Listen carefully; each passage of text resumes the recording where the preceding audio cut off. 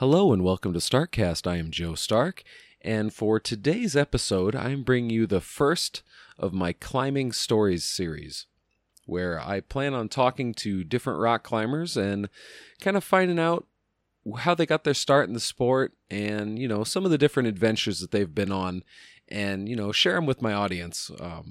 In the past, when my activity as a rock climber has come up, it's always garnered, a bit of a response in that it's a weird enough activity that people are just absolutely unfamiliar with it, yet it's still somewhat fascinating at the same time because a lot of people just can't wrap their minds around what it is that you're actually out there doing. And so I thought, what better way than to actually talk with some of the badass climbers that I know. For this first episode, I am talking with a climber named Clara So that I met climbing in the Red River Gorge with my wife 2 or 3 years ago. And Clara was one of those climbers she was just awesome to watch because she would make it look effortless. One of the things with climbing is it's not a sport that you need to be like a big hulking brute to excel in. You don't need to have a lot of muscles. You can be quite the unassuming person walking around on the ground. And if you know the right tricks and the right technique to do it, you can make it look very easy. And Clara was one of those climbers. And beyond that, she was an absolute joy to talk with on the ground. She was so funny. She had me and Lindsay cracking up all day. And, as soon as I thought of doing this series, she was one of the first climbers I thought of. I follow her on Facebook, and she climbs all over the place. So I'd say without further ado, let's get right into it.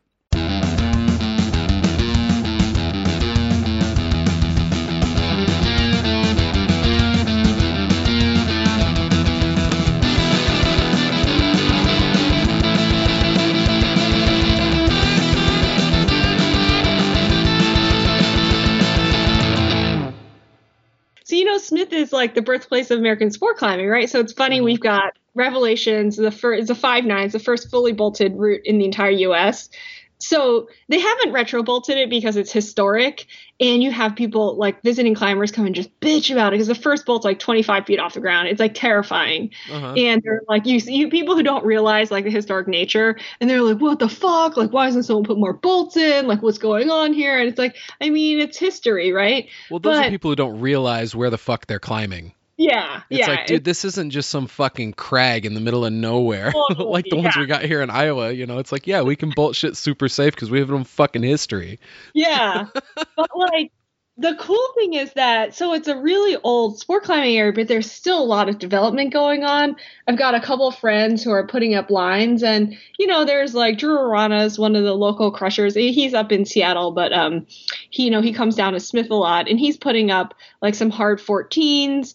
But there's also just people here putting up like 11s, 12s, and 13s, which are, for normal people, like those are achievable. I mean, Drew put up potentially a 515 in the park, and I can look at it and be like, that thing looks completely fucking empty, right?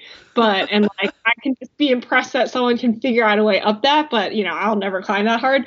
But there's like tons of development going on here too, in like normal people grades, which is awesome. So it makes it really fun. Like I just sent this route 2 weekends ago that's probably only had like 5 or 6 people climb it, so it's just fun. Yeah. But yeah, I see Troy bolting all that stuff. I'm like, man, I mean, we've got like a handful of new routes going up here, but that guy's just bolting the entire state of Iowa. A lot of places he can get into. He's super passionate about it. Yeah. Yeah. I've known him since 2000, late 2009, and he hasn't slowed down a bit.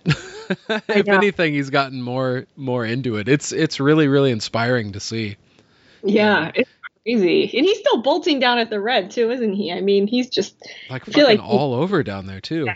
Yeah. Yeah, I've got plans to talk with him sometime, but it's like he's always on the go.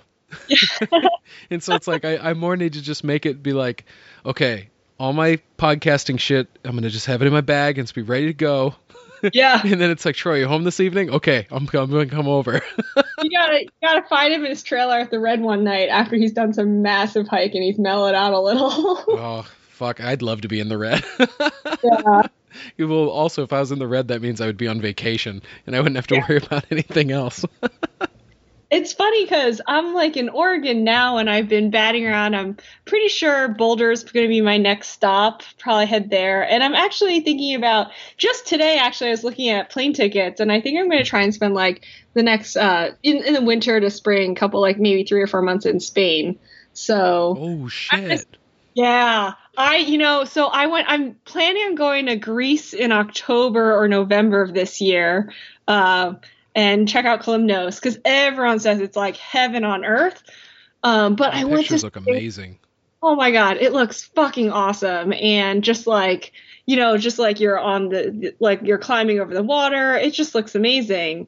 But I went to Spain last year, like last spring, and it was as if someone made crags just for me. Like it was just, I mean, I've sent all my hardest lines there. And, I was in Spain, I was in Margalef. Well, first, like we didn't really have plans. We were there for like a couple of weeks.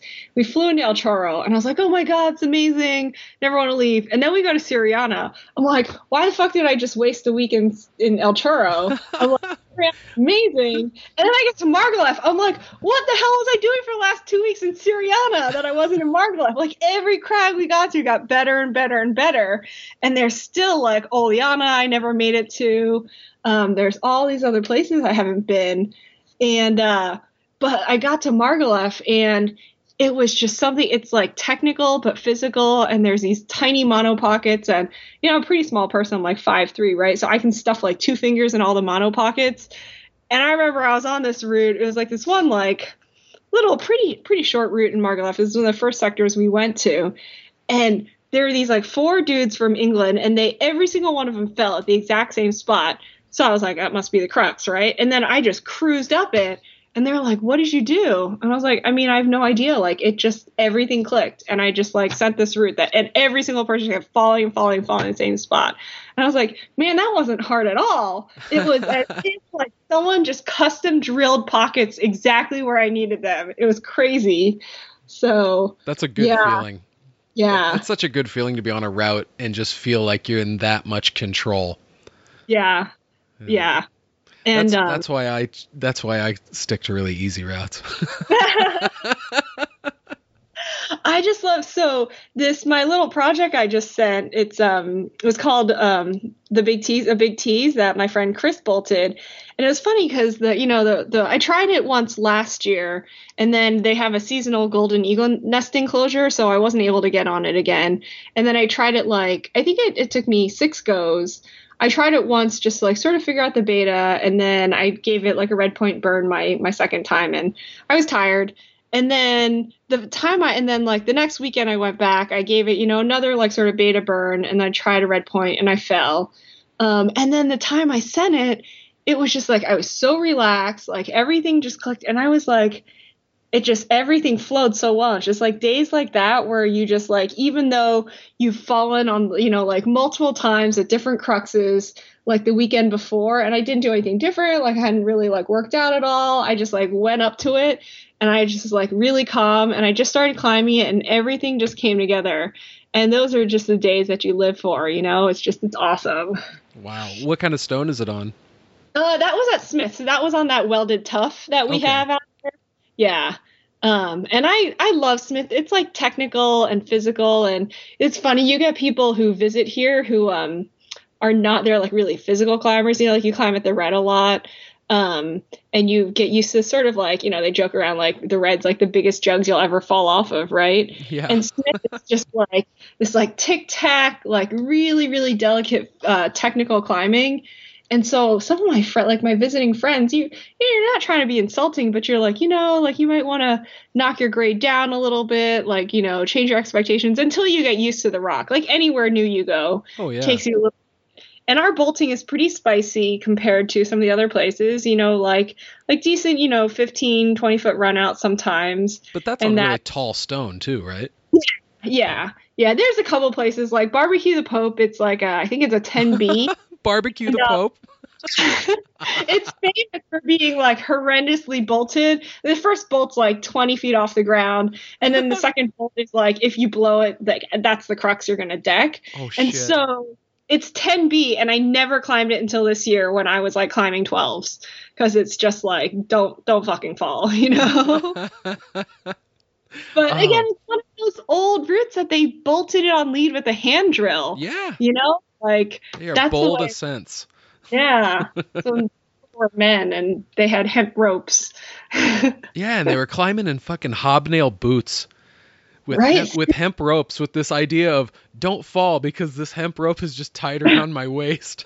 God, terrible. Oh, and like I get freaked out like leading a sport route where there's a bolt like every 5 feet. Uh, It's like I'm such a yeah. pussy.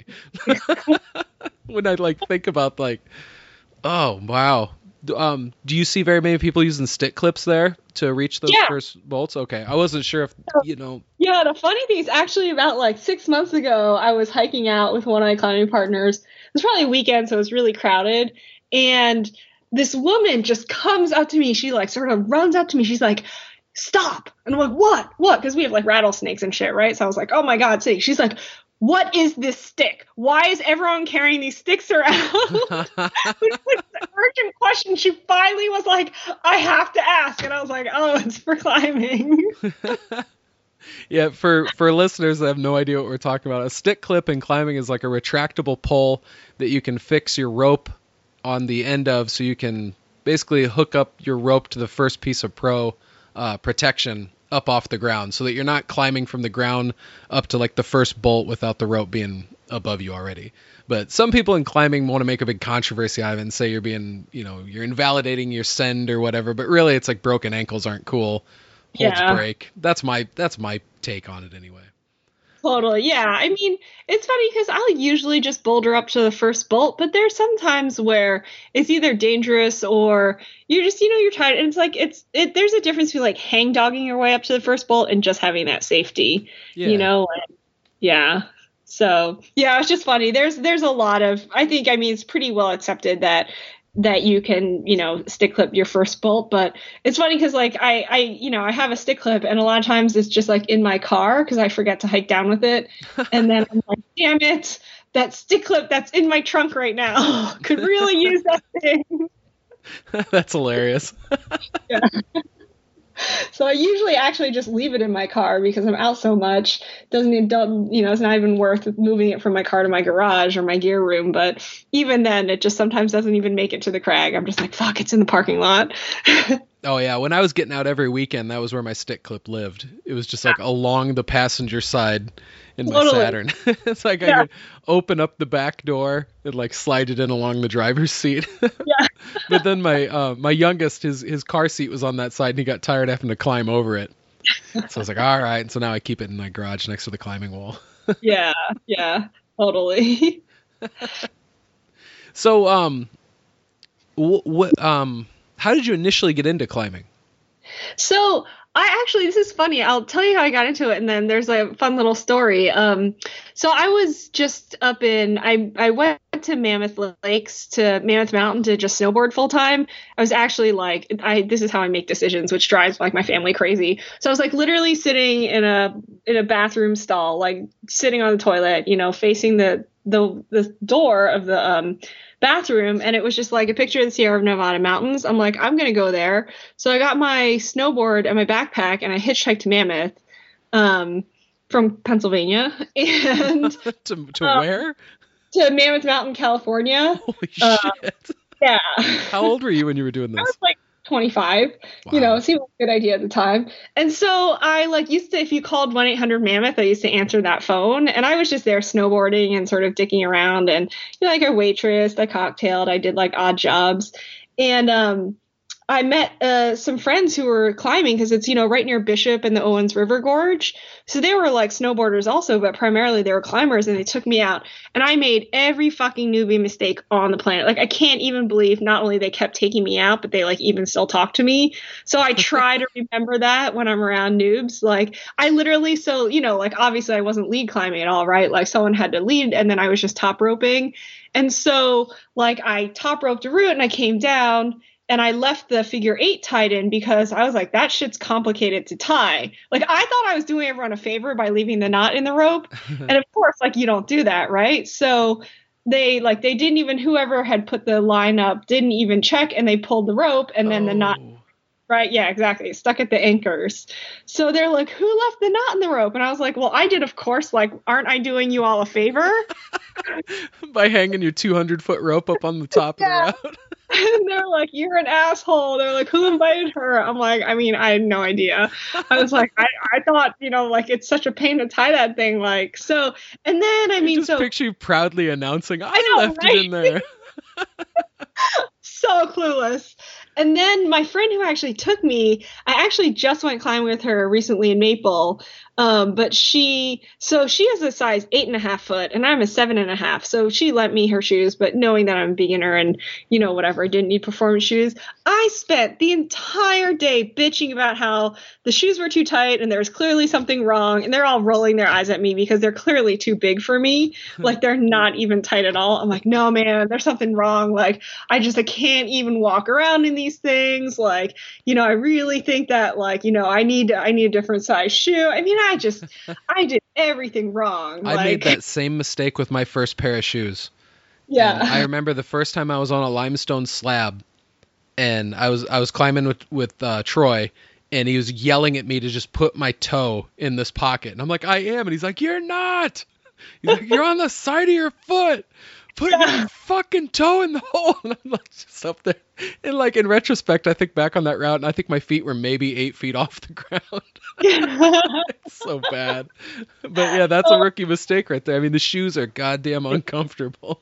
Yeah.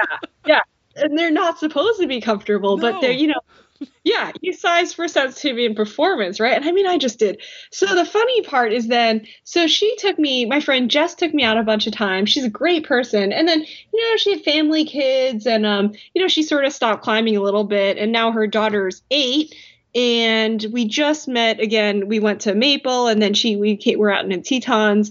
And she has just started to climb again. And like, guess who's the rope gun now? And it was so fun for me to like reintroduce her to the sport that she got me into, which is just awesome. Like, I mean, she was a really strong climber. She was bolting a ton of routes in California. She was developing, she was climbing with some really, really strong people. And, her technique is she still got technique. She, gives a great belay still. She just hasn't climbed in almost a decade. Yeah. And so, it's just really fun to for me to give that back to her. Yeah, that's too cool. Yeah. And then I'm like, hey, look at how much I've learned since that first time you took me out and I was such an asshole. That's funny.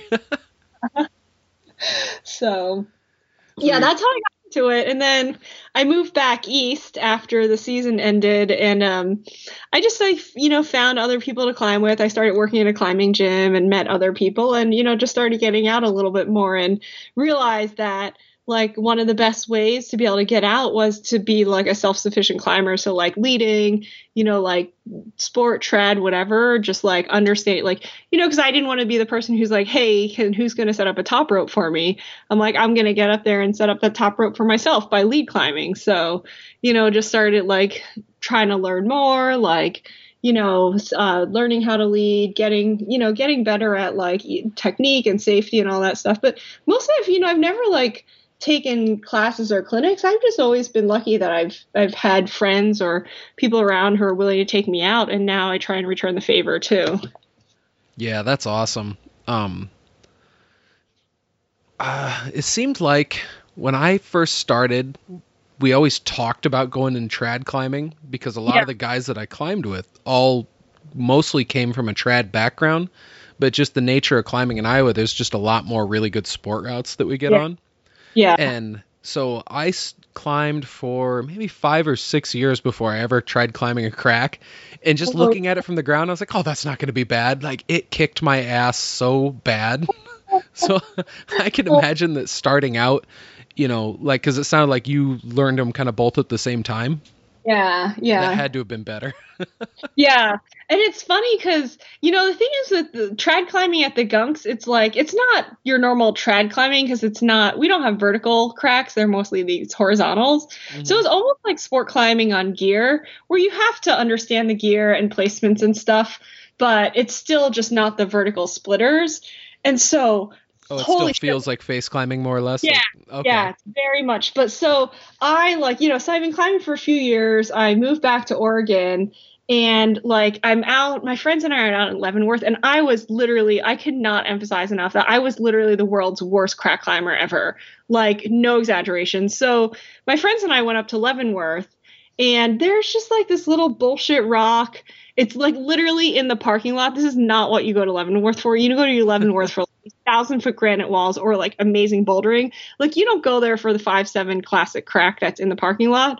But what happened was that this guy was there, this old crusty dude was there, and he had been free soloing that crack like 10 years ago, fell and decked, and like got taken up by a helicopter to Wenatchee. Like, he was like, they resuscitated me twice, blah, blah, this whole story. And so every year on the anniversary of his accident, he comes back to reclimb that crack. Like, it's a thing for him, right? Wow.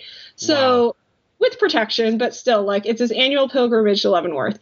And so I was between him. My friend puts this. It's 5.7, right? My friend puts it up, and I've never climbed a splitter in my life. And I'm trying to like face climb it. I'm trying to Gaston it. I'm trying to lay back it. And my partner's yelling at me, like, still to this day, I hear him, for God's sakes, jam that crack. And I'm like, I don't want to. And God, and I'm just like having like just the shit showest of the session fest ever. And like, most times when people can tell you're like a beginner at something and you're struggling, they're like, oh, you're doing great. Like, give you beta or advice. This guy literally was like, get the fuck off that crack. Like, you are so bad. You're like holding me. I was like, oh my God, this guy is so mean. But I really was that bad. Like, face climbing came naturally. Like, face climbing I understood, but crack climbing, I was like, I don't understand. Like, I was like, where are the holds? Like, you're asking me to climb the void, like instead of positive holds, it's the exact opposite. And so it's funny because we had done that trip. It was actually that trip we were planning on climbing this long alpine route, which is primarily face climbing. So I was just trying to learn a little bit of crack. But then the same partner I was with, we had talked about going to Indian Creek, and he looks at me, he's like, I hope this doesn't dissuade you from Indian Creek. And I was like, you still want to go to Indian Creek with me? Like, I'm such a shit show. But I hope my tone of conversation doesn't dissuade you from our future trip. That guy sounds awesome. It was so humbling, just a flail on that. And, I thought I was like a decent climber. I was like on sighting 5.11 at that point, like sport, I was doing okay. And then I could not get myself up a 5.7 crack. And I was like, oh my God, I'm literally the world's worst. And so, I put some time and effort into it. I'm still not going to be like this amazing natural crack climber, but like we went back to Indian Creek this year. Like, I put up a bunch of routes. I've taken a couple of long alpine routes that are primarily crack. And and I go to Trout Creek, which we have this amazing these basalt splitters here in Oregon. And I go there and I get my ass kicked on a regular basis, but I'm putting the roots up. So it was pretty, it was fun for me the first time I went back to one of these places and actually did something other than like hang all over a root on top rope. So slowly making some progress, getting better. Yeah. And, I know the last couple weekends you've done some really big trips. Yeah. Yeah. So actually, I was, it's funny. So I went to Leavenworth the first time and we climbed this route called Outer Space. It's like an old Fred Beckey route. And that was my first real taste of alpine climbing. It's like the 4-hour approach and the bushwhacking. And then you've got like 1,000 feet of granite. And so I had tried climb before, but I was probably like 70% of the time I was spending sport climbing and 30% trad. And that's when I really fell in love with, mostly with alpine, but you alpine climb and you have to, sometimes there's bolts and sometimes you got pitons, but you have to learn how to place gear. And so that's when I was like, I want to do this. Like, this is what I love more than anything else. Like I sport climb, I trad, I boulder, but alpine is like the thing that I can't get out of my head. And so that's when I really started like spending more time trying to learn how to place pro and be efficient about it. So I went up 2 weekends ago to try and climb. This has been like the year of just total shit show for me. So I tried the Grand Exum and the Tetons, and we got thunderstormed off the route. And there's this. I don't know if you've heard about there's a big the most horrible climbing accident like North American history or something. It's like 12 people were hit by like one bolt of lightning in like a simultaneous lightning strike in the Grand, and like 7 died. Yeah, it's like a really famous accident. And so when we were climbing Exum and like the static electricity, you could feel like your ice tool is vibrating. I'm like, that's it for me. Like I've had enough. I'm going down. Oh, that's so creepy. Yeah. And then my partner went there's so many people up there. He went a couple more pitches and then ended up bailing also. So, there was just lightning everywhere. So I bailed off Exum this year. And then, we went up, another partner and I went up to Mount Stewart to climb the complete North Ridge. We finished all the technical climbing, except there was like 2,000 feet of scrambling and then one more pitch of technical climbing. So we finished the 90% of the technical climbing, and we just got lost on the approach. Like, I mean, this is like true alpine climbing. Like, you're 2 days in the backcountry with no cell phone service. We had thought there's two ways of approaching the route. There's a southern approach and the northern approach. And every single person said, do the northern approach. So we decided to take the southern approach. Like, we're fucking geniuses. Yeah, that makes sense. Yeah, it was the worst approach ever. So, like we did most of the approach the night, like Friday night. And then we bivvied at Stewart Pass. And then it's only like, we woke up at 6. We were like, we'll be climbing the route by 9, because it's only like a mile, but it's pretty strenuous terrain. You have to go over one more pass, and then you have to like apparently cross a glacier that we thought was not going to be as big as and committing as it was. So 8 hours later, we're still bushwhacking, trying to climb. So we didn't actually start climbing till about 4 p.m. Oh, shit. Yeah, so we thought 9, 10 a.m. or latest we should be climbing. So we start climbing at 4:30 and 4 p.m. And so what we didn't realize was, so we're climbing okay, like we're moving, we're making good time, and then we only had a 35-meter rope. So because once you summit, you just hike down the backside down this couloir, and so we weren't planning on doing rappelling, and this party above us, they had just finished the last pitch of technical climbing that we were on, and they were rappelling down. They're like, we're bailing, it's getting too late. And they had a 60-meter line that they were like, well, if you want to bail, this is your last chance, because our rope's not long enough. And they're like, yeah, I mean, it's supposed to get easier, but it was just like, the climbing didn't seem that straightforward. Like, it was a lot more challenging than we thought. And again, we were also told that after you finish this one pitch of 9+, it's just like a pretty easy scramble for many, like thousands of feet. So, we were a little intimidated. We're like, oh, okay, it's really late in the day. So we decided to bail at that point. And then we found out they started climbing at 10 a.m. and we caught up to them in an hour and a half. What? Yeah.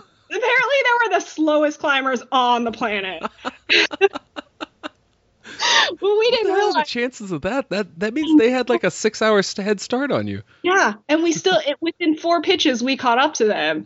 So we didn't. I never stopped to ask like, what time did you start climbing? Like yesterday, They were just they seemed like super solid and they seemed safe, and they were like from Seattle. They climbed all these routes in Leavenworth. I didn't realize like maybe they just climbed everything. I don't know what was going on. So it's funny. So we bailed off that route. So I actually just found a partner to go climb it in 2 weekends. So I'm going to give it another attempt it's funny, I was supposed to go back to the Tetons this past weekend and try again a second attempt for Exum, but the forecast was like 70% chance of rain. I was like, I'm not going to drive 11 hours to go sit in another thunderstorm. So instead, we drove an hour and a half to go climb Three Finger Jack in a thunderstorm. That sounds safe. Yeah. So the funny thing about that was so I've never climbed Three Finger Jack, but it's like 5'4" or something. You know, it's basically like a really long hike and then a couple pitches of technical climbing that, under normal circumstances, I would probably just free solo. But it was very, very wet and very damp, and the rock is pretty chalky. So we decided, given the conditions, we'd rope up. And we passed this other group of climbers. There was only us and one other party because the conditions were terrible. You know, they said, oh, they were roping up for just even some fourth class sections. So they're like, oh, why don't you go ahead and pass? And one of the guys was actually a guide, and he had climbed it before. And so, you know, we were asking for beta. We're like, where does it go? It's so foggy. We can't see for shit. And initially they were pretty nice. They're like, oh, it goes this way. But then eventually they just like, because we're a little bit of a shit show because my partner and I, like, we have no idea where we're going. And they were like sort of mean to us. They're like, well, it really seems like you guys are really unprepared. And I just laughed and I jokingly was like, don't worry, I'm almost a professional. You know, I was just like, whatever. I was like, it will be fine. And we keep going. And, you know, we top out, we're coming down, and we are wrapping down the second to last pitch. They you know, have caught up to us, and they were like totally rude to us. You know, I had my wrap line up and I was about to pull it, and it's pretty chossy. So I was like, oh, can you just wait 30 seconds for me to pull it? Because I don't want to knock loose rock on you. And they were just like, you know, it's getting cold. Like, we just need to keep climbing. And I was like, okay, well, can you wait 30 seconds? They're like, no. So they start climbing. So now I have to wait for two people to climb 2 pitches for me to pull the rope because I don't want to pull it on them. Yeah. So, and it's like a 30 That's second, rude. right? So hilariously, guess who had to get rescued? They did. The guide had to get rescued off of 5'4". Yeah. They got so socked in by fog that they couldn't find their way back down. And yeah, they ended up. Yeah. But yeah. Still, serves them right. I mean, you sort of hate to say it. And the funniest part was that, so I actually do search and rescue for Deschutes County. And they're actually, the rock we were on was Lynn County. So I didn't get called out, but actually they did. I got a text the next morning. They actually spent all night on the mountain.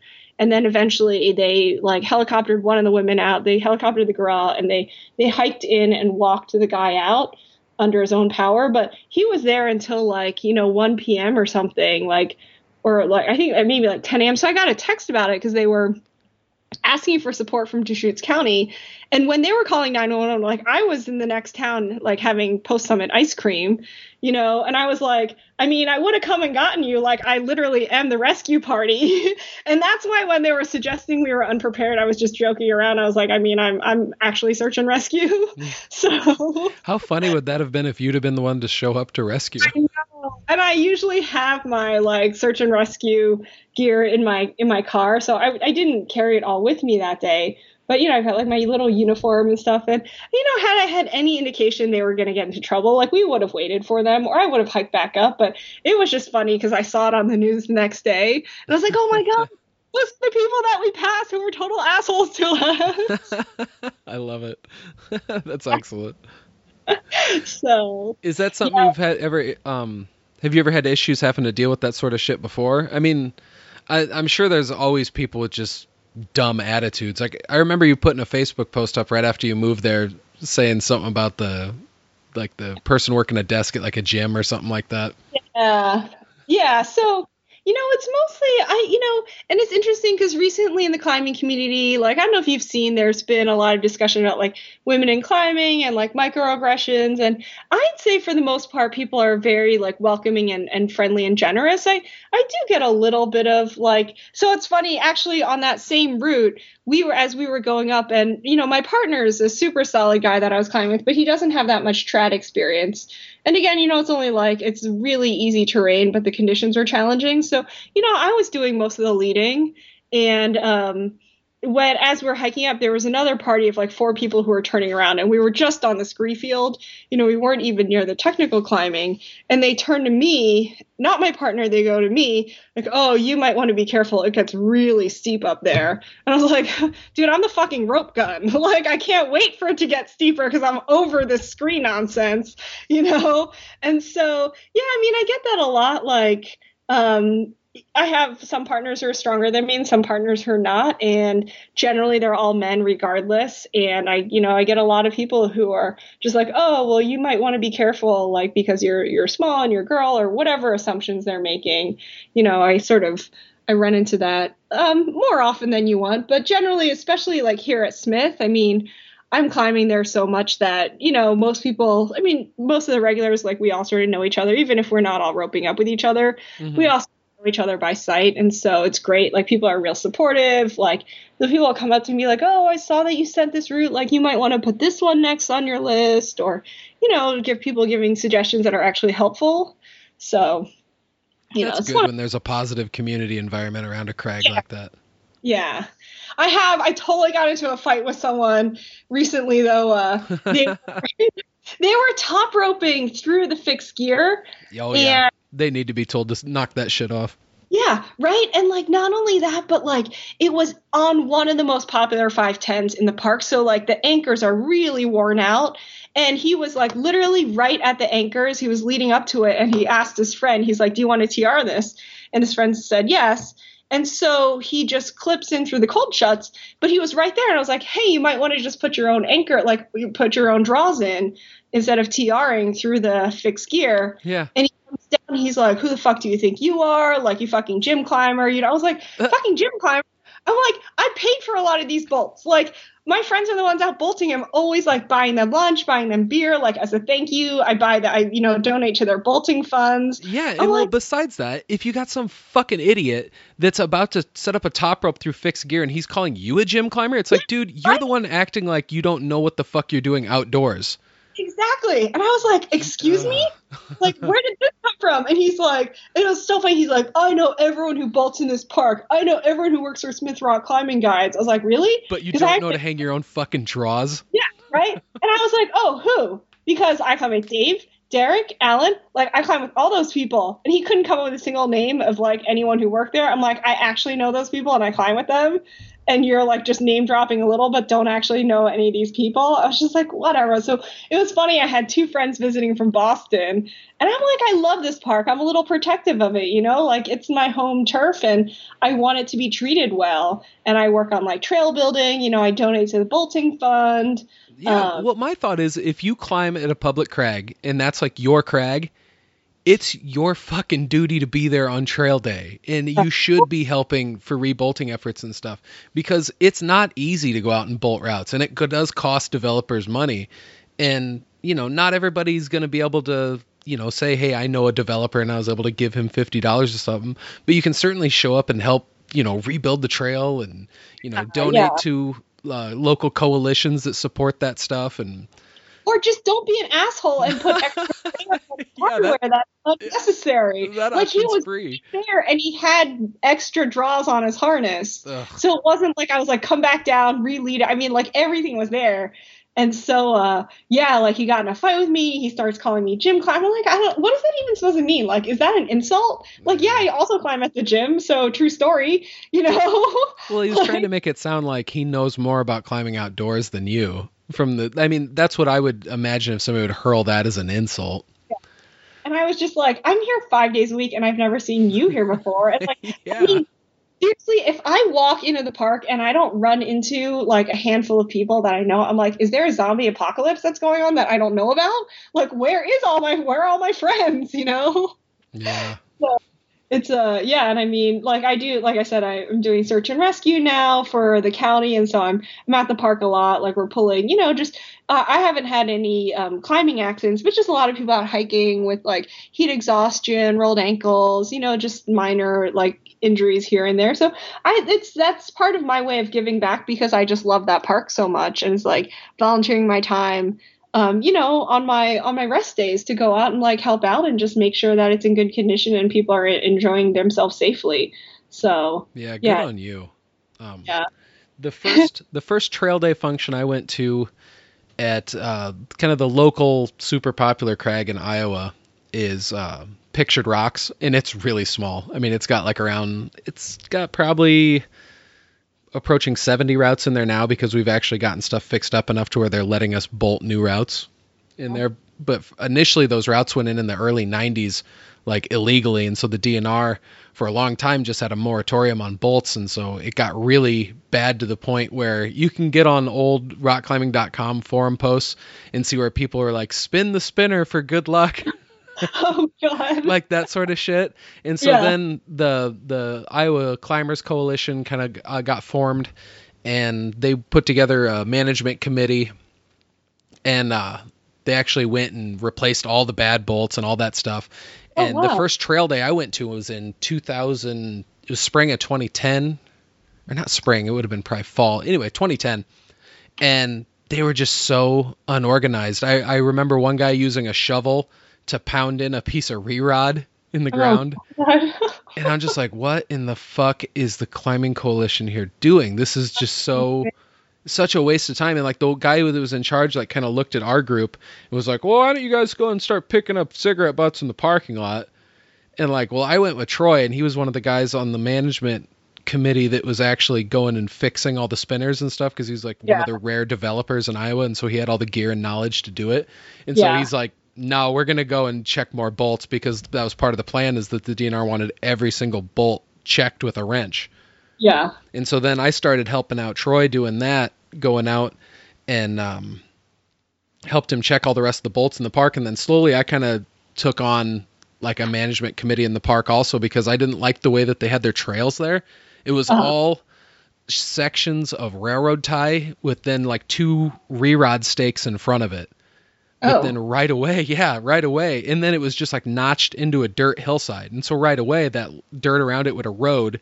That step would tilt forward to the natural slope of the hill, and the re-rod would be sticking out. And so you had all these wobbly steps where if you fell, you could potentially get impaled through the chest, neck, eye. Yeah. And so the DNR hated it. And so it was like we were slowly starting to get like better in their eyes, because we were starting to take care of all the spinners, so they weren't getting as many phone calls from climbers that were, because they were getting calls from climbers being like, can we go and change this, or are you going to change this? In their eyes, they're like, we didn't even want these fucking bolts here in the first place. Maybe we should just go chop them all out. Oh no. Yeah. And so the next year I went out, and I'd been going out to all these different crags with Troy that he works on himself on private property. And so he had shown me his method of building trail, which I came to find out is called Appalachian style trail building. Oh, interesting. Yeah. Where you'd take like basically a piece of cedar and lay it sideways, and then have, 2 stakes going in, and then backfill it with rock and dirt, and then have like kind of a slope over it so the water just rolls off of it. Yeah. And so I tell the guy in charge, I'm like, hey, we need to do this out of these cedar trees. And he's like, oh, those cedar trees are growing up over the top, and they're all curled, and they're really beautiful. You can't go cutting those down. I'm like, dude, I'm going on the top of the bluff, the ones that are straight up and down and dead, and they're just like a phone pole. You just got to cut the branches off. Yeah. And so totally. he was like not cool with it. And he's like, well, you just go and do that section over there. And, if this goes wrong, I'm just going to blame it on you. And I'm like, that's fine. I was like, I'll take ownership for it. Well, then when the DNR walked through it, they're like, well, what's up with this section here where it's all natural with locally sourced materials that we've been saying you guys should do forever? Oh, nice. Yeah. Nice. And so then I ended up getting in good with the Jones County Conservation Director. And then the next year he asked me to be in charge of Trail Day. And so I've just kind of been in charge of the Pictured Rocks Trail Days since then. And we've gotten almost every single piece of railroad tie and re-rod pulled out of that park. Oh, that's awesome. Replaced with cedar. It's taken 5 or 6 years now. Wow. But there are times where I'll go and hike through the park, and I'll look at areas where we had done before, and like you're not seeing people, like it's still eroded out beyond the trail, and it's like, what the fuck are people doing walking over here? Why are you traipsing down this hillside? Why is there all this vegetation gone? Like, have you ever walked past the Bruise Brothers wall at the Red? No, I don't think so. Oh, it's horrific. It's just like hard packed dirt from the wall, like up to maybe 50 feet back. Oh man. And it's like all the trails. Yeah, and it's because there's these areas in Pictured Rocks where there's like a few easy routes, and people will show up with just like a fucking busload of people. Yeah, totally. And then, that's what Yeah, at Smith we have like the Smith Rock Spring thing, which is like the big like trail building and park maintenance day. And they've actually started like putting, just deadfall over some of the social trails to like specifically keep people out of them because erosion is such a huge deal. And we're Hmm. in the desert, so there's not a lot of vegetation to keep the dirt intact. And so like once you start adding the social trails in, it takes like years to recover Oh naturally. yeah. Yeah. I build those deadfalls like that, and I set teams or like groups to do that. Like I'll just walk through with people. I'll be like, okay, cover this one, cover that one, cover that one, and then I'll hike back through there a couple months later, and somebody has moved them aside. God. And it's like, So dude, we stacked up all these dead trees here. It's not a fucking trail. That stuff So did not fall by happenstance. this is funny. We were climbing, so we climbed Three Finger Jack on Sunday. And like, again, like it was like pea soup, alpine conditions. We safely descend. So to get to 3FJ, you hike the PCT for 5 miles. There's a gigantic cairn where there's a climber trail that just ascends a scree field. So, we come down the scree field, we rejoin the PCT, we hike out for like 2 miles. And then like at around like mile 2.5, we're like, what in the hell? Like nothing looks the same. But we're on this gigantic trail, but even the trail doesn't look that it has all this like because the trail that we hiked in on was like pretty sandy, and this trail had like all these tufts of grass. And my partner were like, what in that? We're like, I mean, it's a huge trail. I mean, it's like 3 feet wide and it's a gigantic trail and it's generally going the direction we want. But we're like, are we on crack? Like, are we lost? Like, what is going on? So because the conditions were so bad, I've been saving some GPS tracks and like had dropped a couple pins so that we didn't end up like that other couple and like fucking lost overnighting on the hill. Yeah. And I look and we're a quarter mile east of the trail. I'm like, how did that happen? Like, where did this trail even come from? So we hike back to where, like the last known place where the trail is. And I'm like, where the fuck? Like, what is going on? And we're just like wandering around. Finally, this other hiker comes up. The fucking Forest Service had moved the trail a quarter mile while we were on the route. Like, how is that even a thing? Oh, We were that's like, we crazy. didn't know. Yeah, so they had actually built an alternative trail. Like, I don't know why, but they had built it. And then that morning, Sunday morning, they came in and filled the old trail with deadfall to redirect people to the new one. But like we didn't know that was happening. There's no signs or anything. And we were just Wow. like instinctually we're like something is not right. Like it's an out and back trail, it's not like you're doing a loop. We're like, why does this look so different? Like everything was like it was like 90% the same but not quite. But why would you ever think like an entire trail would pick up and move by a quarter mile to the east? Like it was just not something that ever entered our minds. Yeah, that's like some Twilight Zone shit. I mean, who would have Right? thought that would happen? And it was like a big trail. Like, so they had weed whacked the whole trail in, and then just the last connecting piece hadn't been built. So that's what they finished building. So we're like, if that other person hadn't come, I mean, probably we would have finally just been like, fuck it, we don't know where the other trail is. And so we hiked back to the point, and you could see just like this huge amount of deadfall just blocking the old trail. Like once we realized what was happening, but it was crazy because for like 25, 30 minutes, my buddy and I are just like, what the fuck is going on? Like, why does everything look so different? So, That's just wild. yeah, right. We were just like, what? Like, and I'm laughing because I'm like supposed to be like search and rescue. So I'm like always out. Like last Friday, like last week, like we were looking for like a bunch of lost hikers. And I'm like, who are these assholes who managed to get lost? No, not really assholes. Sometimes you're just like, how did you get lost? And then I'm like, hey, dude, that's me. Like I got lost on like the yellow brick road. Like it was such a gigantic trail and I got lost. Gives you a little sympathy for those other people who managed to get lost too. Well, yeah, and especially in things like the backcountry, it only takes one little mistake, Ah, totally. and especially if you're the type of person that'll ignore that little, voice in your head, like you and your friend were. Like this Yeah. trail isn't right. Yeah, and it was funny because as we were walking, we both had this like gut instinct that something was not quite right, but it had also rained pretty steadily. So I was like, and the trail coming in was pretty sandy and loamy. So I was like, maybe it just looks different because it's muddy. So like for like 15 minutes, we convinced ourselves it was just because the trail got muddy and looked different. And then we're like, no, it's just something. It's just not. I was like, we didn't go over this hill and we didn't make this turn. And, it was just like something is really weird.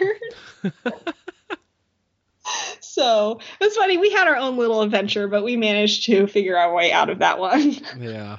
That's one of the things that I really dig about Iowa is that 99% of it is privately owned. And so the public lands we have are actually pretty small, but Yeah. they're so small that there's no excuse to get lost in them. It's like, did you look at an overhead map before you came in? Yeah. If you're climbing in Iowa, there's a stream or a river that you're climbing right next to. Follow where that goes. You will hit a farm field or a road at some point. That's what we've got, like the Three Sisters Wilderness. I mean, so Deschutes County where I live, like we've got mountains, lakes, streams, high desert, cliffs. And so it's so funny. There's so many people who come just for like to go hiking or to go climbing. And it's pretty easy to get lost because you're just out in these wilderness areas and we don't have a lot of great cell phone service.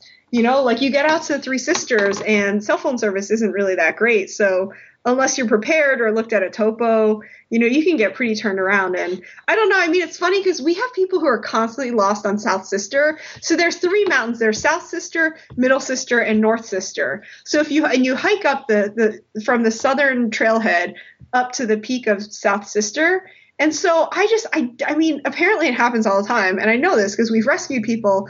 But like literally all you have to do is hike away from Middle and North Sister. Like you're there, you're looking at them and you just hike back south. And I'm like, how do you get lost? It's just not possible.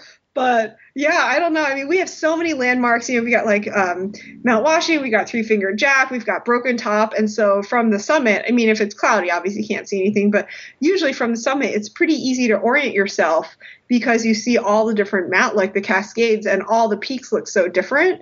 So yeah, it's just astounding to me how often people are getting lost out here. I think it's like all those city folk come out and just they think one mountain looks just like the other or something. It could be an issue not coming prepared. And yeah. I mean, how many people these days know how to actually read a paper map? Yeah, it's true. Take bearings with a compass and stuff. We're the eclipse is happening on Monday, yeah. And I guess like the New York Times, the National like Oceanic Atmospheric Administration, like NOAA and NASA, they've all said, like from what I've read, Madras, which is like 20 miles north of me, is supposed to be the best place in the U.S. to see the eclipse because we have a 90% chance of clear skies because it just doesn't rain here in the summer. So it's a town of 5,000 and they're expecting 250,000 people to come visit, which is like 250,000 people who have never been to Madras before. And it's like, we're expecting like, Friday, Saturday, Sunday, they're going to be like out in the woods getting lost. And then for 2 minutes on Monday, they're going to be watching the eclipse. And so we were just like, we should just go to South Sister and put signs up like trail is this way. So how far is it from where you park to South Sister or to like the peak or whatever? I think it's about a 12-mile round trip. So it's like 6 miles that's up, 6 miles. Yeah, no, it's not bad at all. And that's right out of Bend? It's about an hour. It's about 45 minutes west of Bend. So it's right on the border of Deschutes County. And it's right, I guess, like one side. I guess South Sister is within Deschutes County, but then like the next mountain over, like Three Finger Jack, is in Lynn County. But yeah, it's all sort of, we had a guy went missing in Lynn County, actually just near the Sisters, just near Three Finger Jack. And, we had Eugene Mountain Rescue came out, Deschutes County, Benton County, Corvallis came out, Lynn County, Lane County. So we had search and rescue from like 6 or 7 different state agencies, which is just really nice to see so many people come out looking for just this one guy. And of course, I joked around because Multnomah, Portland, which is like the most populous area in the state, it's got like 1 million people. They didn't send anyone. And I was like, you guys are assholes. Would their whole search and rescue have all been hipsters? Yeah, totally. We probably should just put like, I don't know, like little hipster traps places. And then they would have like, like free range coffee or something. They would have showed up. They should have like skinny jeans and like a Ghostbusters shirt with like a leather vest over it and a fedora. It's like, fucking leave. Yeah. That's so mean. But yeah, we've got a lot of people coming out here from Portland, and so I texted some of my friends from Portland. I'm like, hey, maybe you guys should stop coming to Deschutes and getting lost all the time. If you're That's not awesome.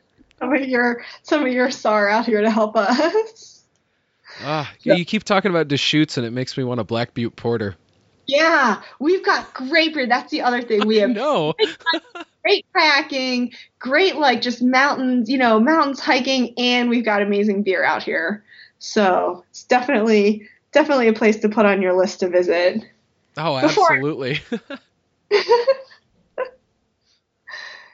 Oh, yeah. That would be too cool. Yeah, Lindsay and I have been talking a lot lately about wanting to someday work up to being able to do like the Pacific Crest Trail.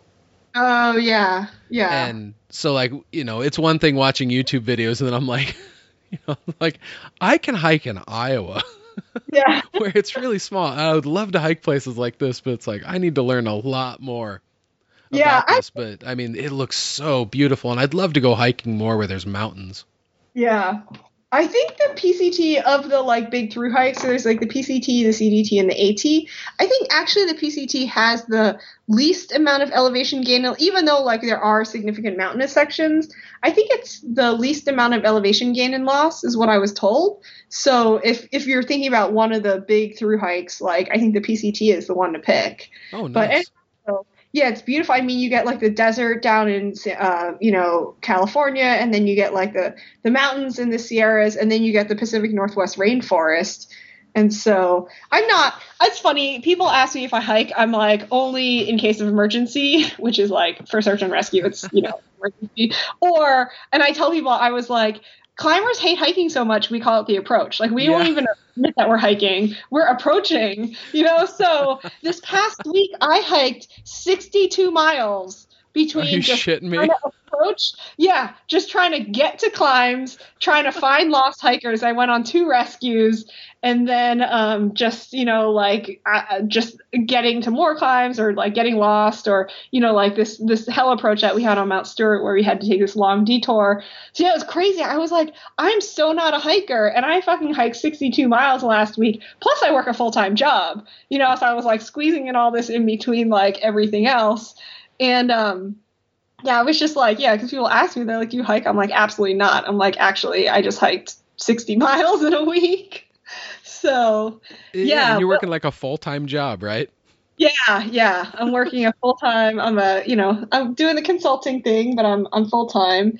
And it's interesting. So until I joined Search and Rescue, like I had never hiked any of the PCT because it's, not really where you go for like a lot of the PCT sort of skirts the peaks, like it sort of goes around and like it goes through the mountains, but that's not, maybe you're hiking the PCT for like a mile and then you're splitting off and going to the Climbers Trail.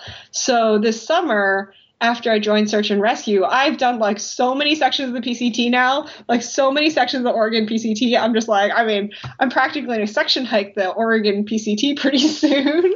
That's awesome. Pulling hikers off that thing.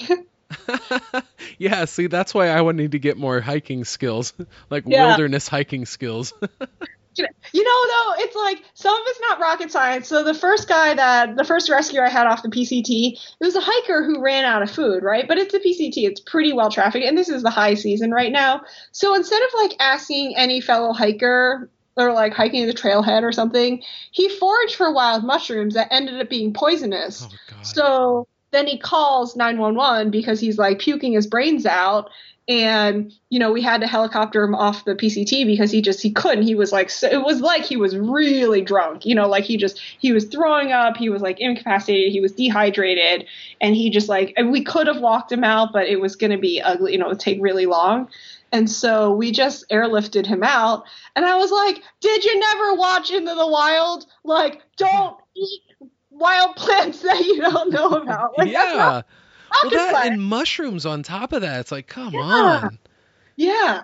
And at first, when the call came in, because they call 911, and then it goes through like whoever dispatch decides if it's like a SAR thing or a police or a fire thing. So we don't always get all the details. So we just heard they ate mushrooms. So we're like, oh, it's just someone having a bad trip. We're like, oh, we're just going out because someone's eaten like a bunch of psychedelic mushrooms. And it turns out, no, he just ran out of food and was foraging. We're like, I mean, I don't know what I'd be more mad about, because as we were hiking, and he couldn't really tell us where he was, and he had this old flip phone that wasn't transmitting GPS coordinates. And so he was really like in and out of consciousness and couldn't tell us where he was. So we're like, we could be searching all night for this guy. As we hike in, we run into like 15 people coming out the other way, like they're done for the day. So there were like tons of other people on the trail that he could have just been like, man, I'm starving. Could you loan me a Cliff Bar? And instead he was like, I'm just going to go eat these wild mushrooms that I have no idea if they're safe or not. I think that's a mixture of pride and stupidity. Yeah. Yeah. Unclear which one was like winning there. Stupidity, pride.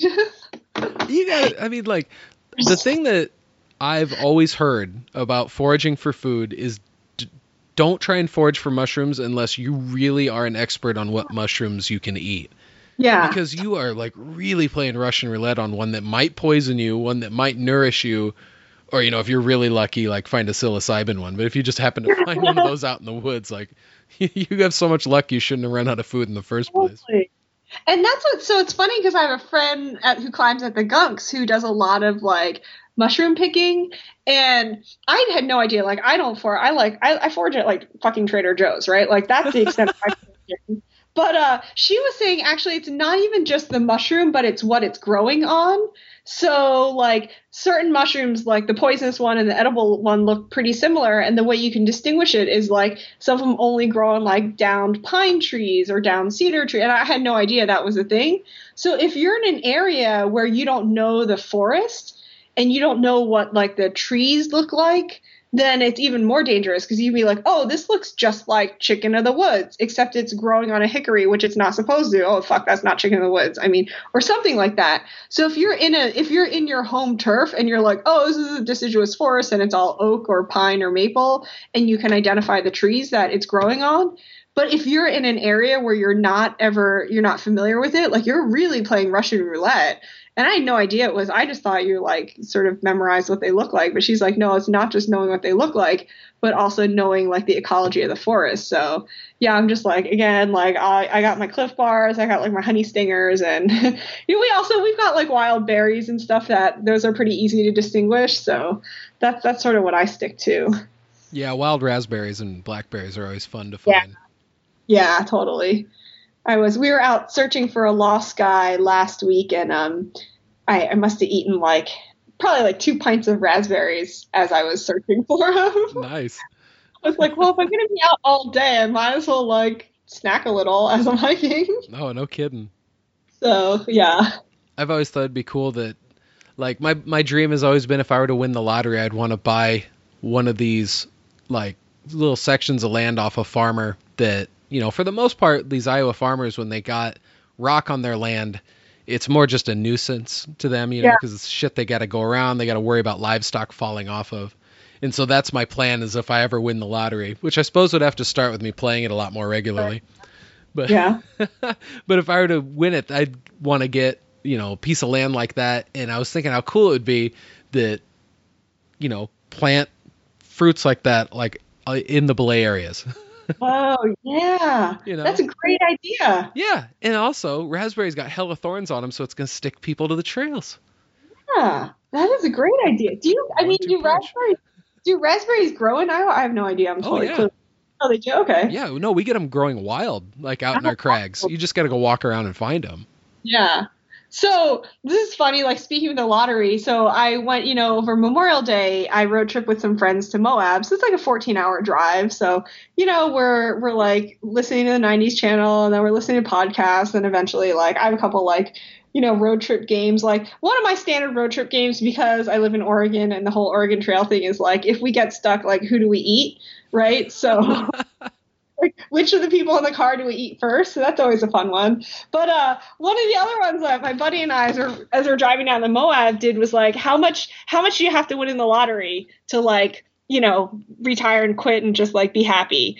And so he was like, oh, I'm a simple guy. I only need like $3 million. I'm like, 3 million, that's it? I was like, my number's like 20, because you lose half in taxes, and then I got to pay off my, my parents' like house and their retirement. Got to give my niece and nephew a good college fund, So I'm like, and then obviously I have plenty to play. It was so funny because we're in Moab, so this guy that I'm climbing with, he's never been there before. And we see one of those dune buggies drive by. So he's like, he just turns to me, he goes, 4 million. And then we see like some other like really expensive toy drive by. He's like, 5 million. Like, by the end of the weekend, he was like, I'm going to need at least 17 million lottery winnings to retire. So just funny to hear that you've already pre-spent your lottery winnings that you're not even playing by. Oh yeah, I've already thought about it a lot. Yeah. But like that's really like a piece of land like that, and like a nice like log cabin style house like overlooking one of the walls. Yeah. Like that'd be a must. But otherwise, like I wouldn't be like somebody who would go out and buy like a Lamborghini. Yeah, or totally. Or like build a house that's, because in my mind is like, if the bigger the house you build, the more you're going to pay in property taxes, and the more you're going to pay to maintain it, the more you're going to pay to heat and cool it. So why build bigger than you need?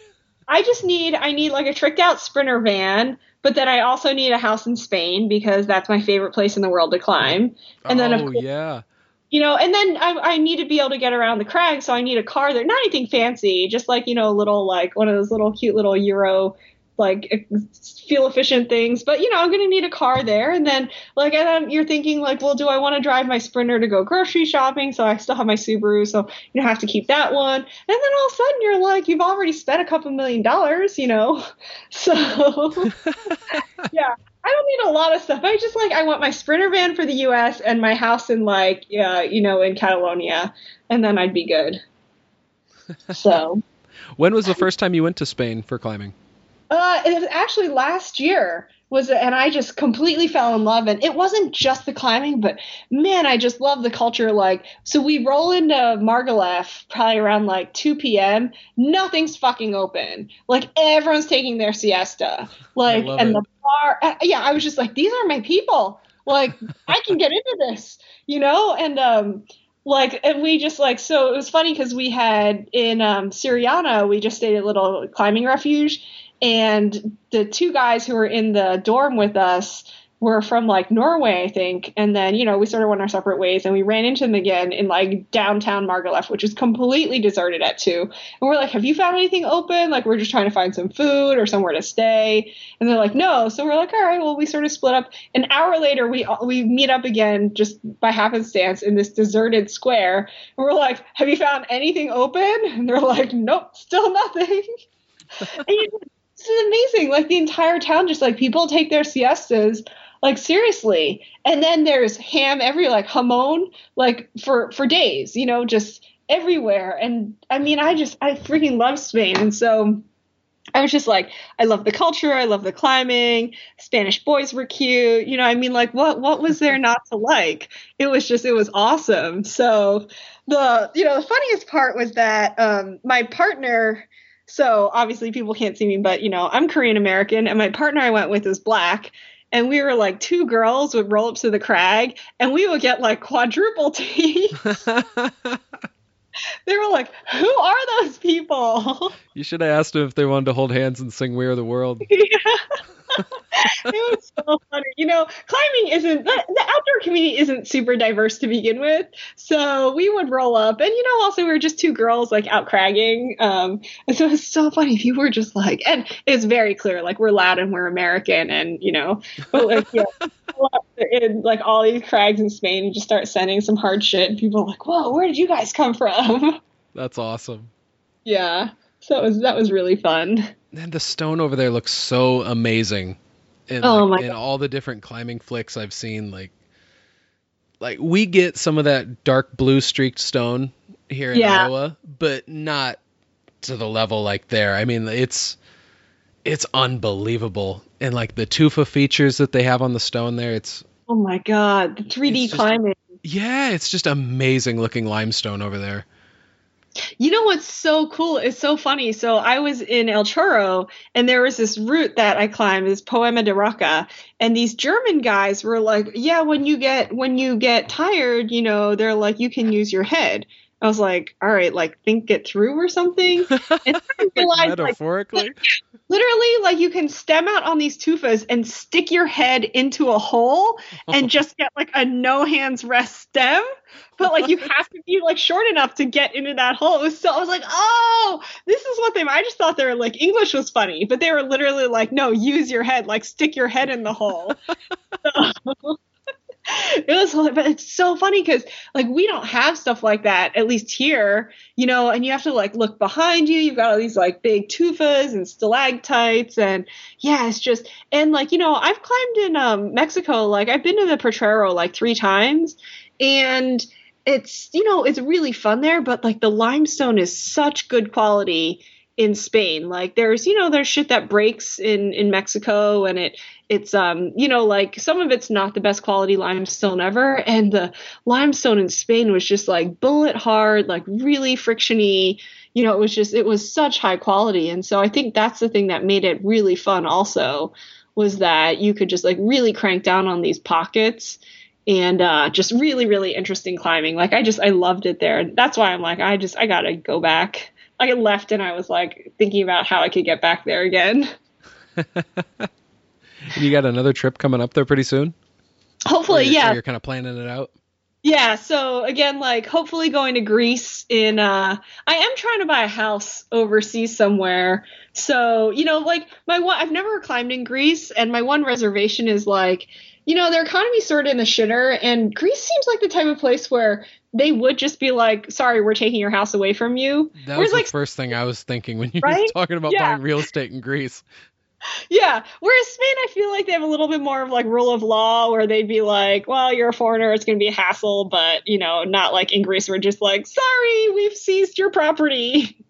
So I do want to check out Greece, but I think I might try and buy a little place in Spain and spend like half the year there. I think as an American, you spend up to 180 days in Spain on a tourist visa. Wow.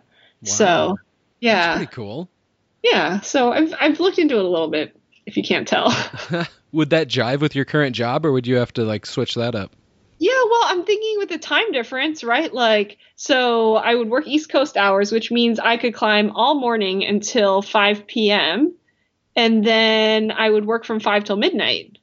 And actually, Spain is a really late culture. Like, people don't even go out till like 10 or 11 for dinner.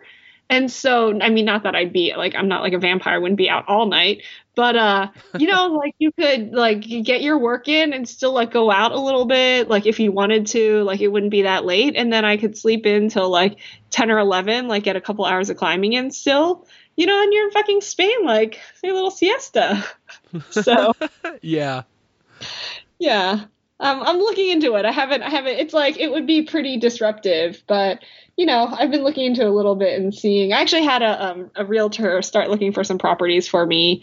So we'll see what happens. But I want to do another like sort of reconnaissance trip, because like I was saying how like we went to El Chorro, we're like, oh my God, it's amazing. And then we got to Siriana, we're like, fuck El Chorro. Then I got to Margalef, I'm like, I'm never leaving. But like, what if I feel like that about Oleana,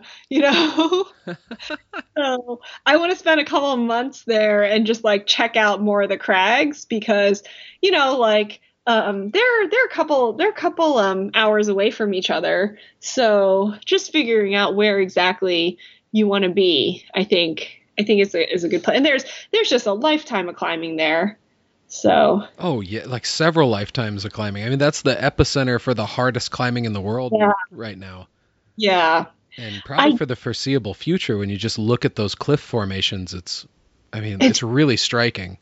Unbelievable. And so it's funny because a lot of those routes have permadraws on them. So, I mean, whatever. I got on a 514 because it had a permadraw. So, like I stick clipped the first bolt. I got halfway the first bolt. I'm like, okay, I'm done. So the 514 was right off the ground, huh? Yeah, I know. It was probably like 513, but it was but it's so fun because I was working these like 2 like 12Cs, and then just literally like 100 yards away, there's these like 9-8, these 14s that are going up. And it's just really cool to just see it. It's just so inspiring. It just makes you want to like try hard, you know? And so like, it was just fun to just fuck around on something that hard. The hardest route I ever got on was like 13C. I think it was at Tennessee Well because it had permadraw. So I'm like, oh, there's no commitment, right? So I cruised the first 3-4 bolts, maybe. It was only like 5'11" up to there. So I'm at like bolt 3 or maybe like bolt 4. And I look up and I just go lower. Like, I was like, oh, I got to the 513 section and it's ridiculous.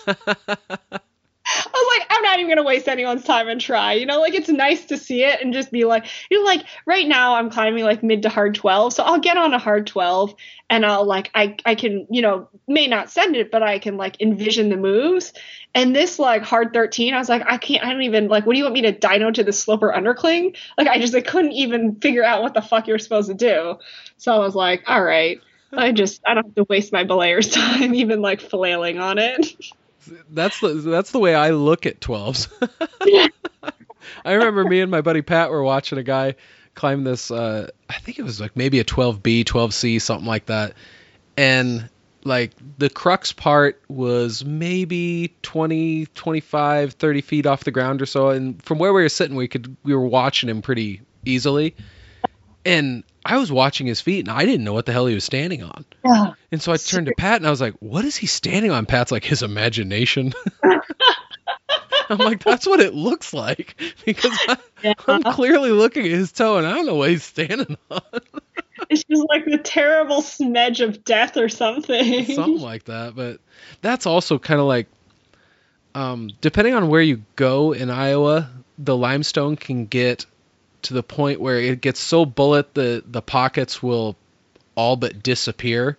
Oh, really? Yeah. Huh. And so then, you know, it's challenging to get your hands past there, but then once you get up to it, and then it's like, oh shit, there's like a 3-4 foot section here where there are literally no feet.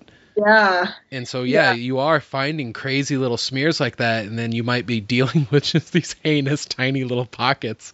Yeah. And then a lot of times it'll be, you know, just slightly overhanging too, and so it gets real technical and powerful. And yeah, so you can't even just like stand up on your feet. Like you really have to like, you can't just like lean in. Yeah, it's so, I just love like, there's so many different areas. Like I just, you know, I mean, it's almost like I just can't, like I go to Moab and I'm like, oh my God, I just love the sandstone. And then I go up to the North Cascades. I'm like, oh, fucking granite's amazing. Then I go to Spain. I'm like, oh, limestone's my jam, you know? And then, of course, like, you know, I mean, I used to climb a lot the New River Gorge with that really hard Nuttall sandstone. And like, it's just everywhere you go, it's so fun because you just learn different techniques. And then all of a sudden you have all these different moves in your toolbox. And so this past weekend, I'm climbing. My friend just bolted a new route. We think it's going to go at like 12A. So he's still bolting it. And like the route needs a little bit of cleaning. And so I was out there, there's 3 of us. So one of the guys is like 6'1" with like a +3 and I'm like 5'3" with a -1. And how we climbed it couldn't have been more different. Like same route. There's no real established like beta on it yet because it's only 3 of us have even given it attempts. And, you know, there's one section where like I just got my feet really high, like did a foot hand match and just reached up for the jug. And everyone just started laughing. They're like, we would be so balled up. They're like, we look like a giraffe in a phone booth trying to do something like that. Short people beta is really awesome. I love watching it. I mean, I can't do it, but one of the gals that we climb with is like maybe like 5.5, something like that. And yeah, she comes up with really awesome beta at times that none of the rest of us would think about because we can just reach past it. Yeah. But then when we'd be belaying her, we're like, okay, well, this is the way we do it. And like, you know, it's really tough for her. And then she kind of figures it out. And then to watch her do it, it's like, holy shit. And then like, we'll go up and try it. It just doesn't work. So that's what's so fun about this new route that my buddy put up. Like, so, you know, there's the face climbing section and then there's this little like dihedral. And there's like 2 finger pocket pods like in the crack in the corner that I can get my fingers into that nobody even has a chance. So they're like slapping the arete. It's like really sort of slimy and polished. And they've got this terrible crimp Gaston to this like undercling. And I was just like, but why wouldn't you just use those pockets in the corner? And it's like, yeah, I'm small, but also like I can get my hands into so much shit that other people, or, you know, like the one of the roots that my project that I just sent, like I just match on this crimp that everyone else is like, it's a quarter pad crimp. I'm like, you mean the one that I got 4 fingers on? Like I got 2 fingers on my left and 2 fingers on my right and I matched on it. And they're just like, you know, that's ridiculous. Like no one can get that many fingers on. So I it's think funny when some dudes will get threatened by that and they'll use that as like an excuse. Like if you send it before them and they're like, well, you only sent it because you got small fingers. It's like, are you saying I sent it because I have better genetics than you? Is that what you're telling me? Yeah, it's fun. So like I said, I've been climbing some of these routes that my friends have put up. And so, you know, my friend Chris, who bolted a couple of these routes, he was just saying how fun it was to watch me climb because I climb it so differently than the other like 4 or 5 people who have sent his routes so far.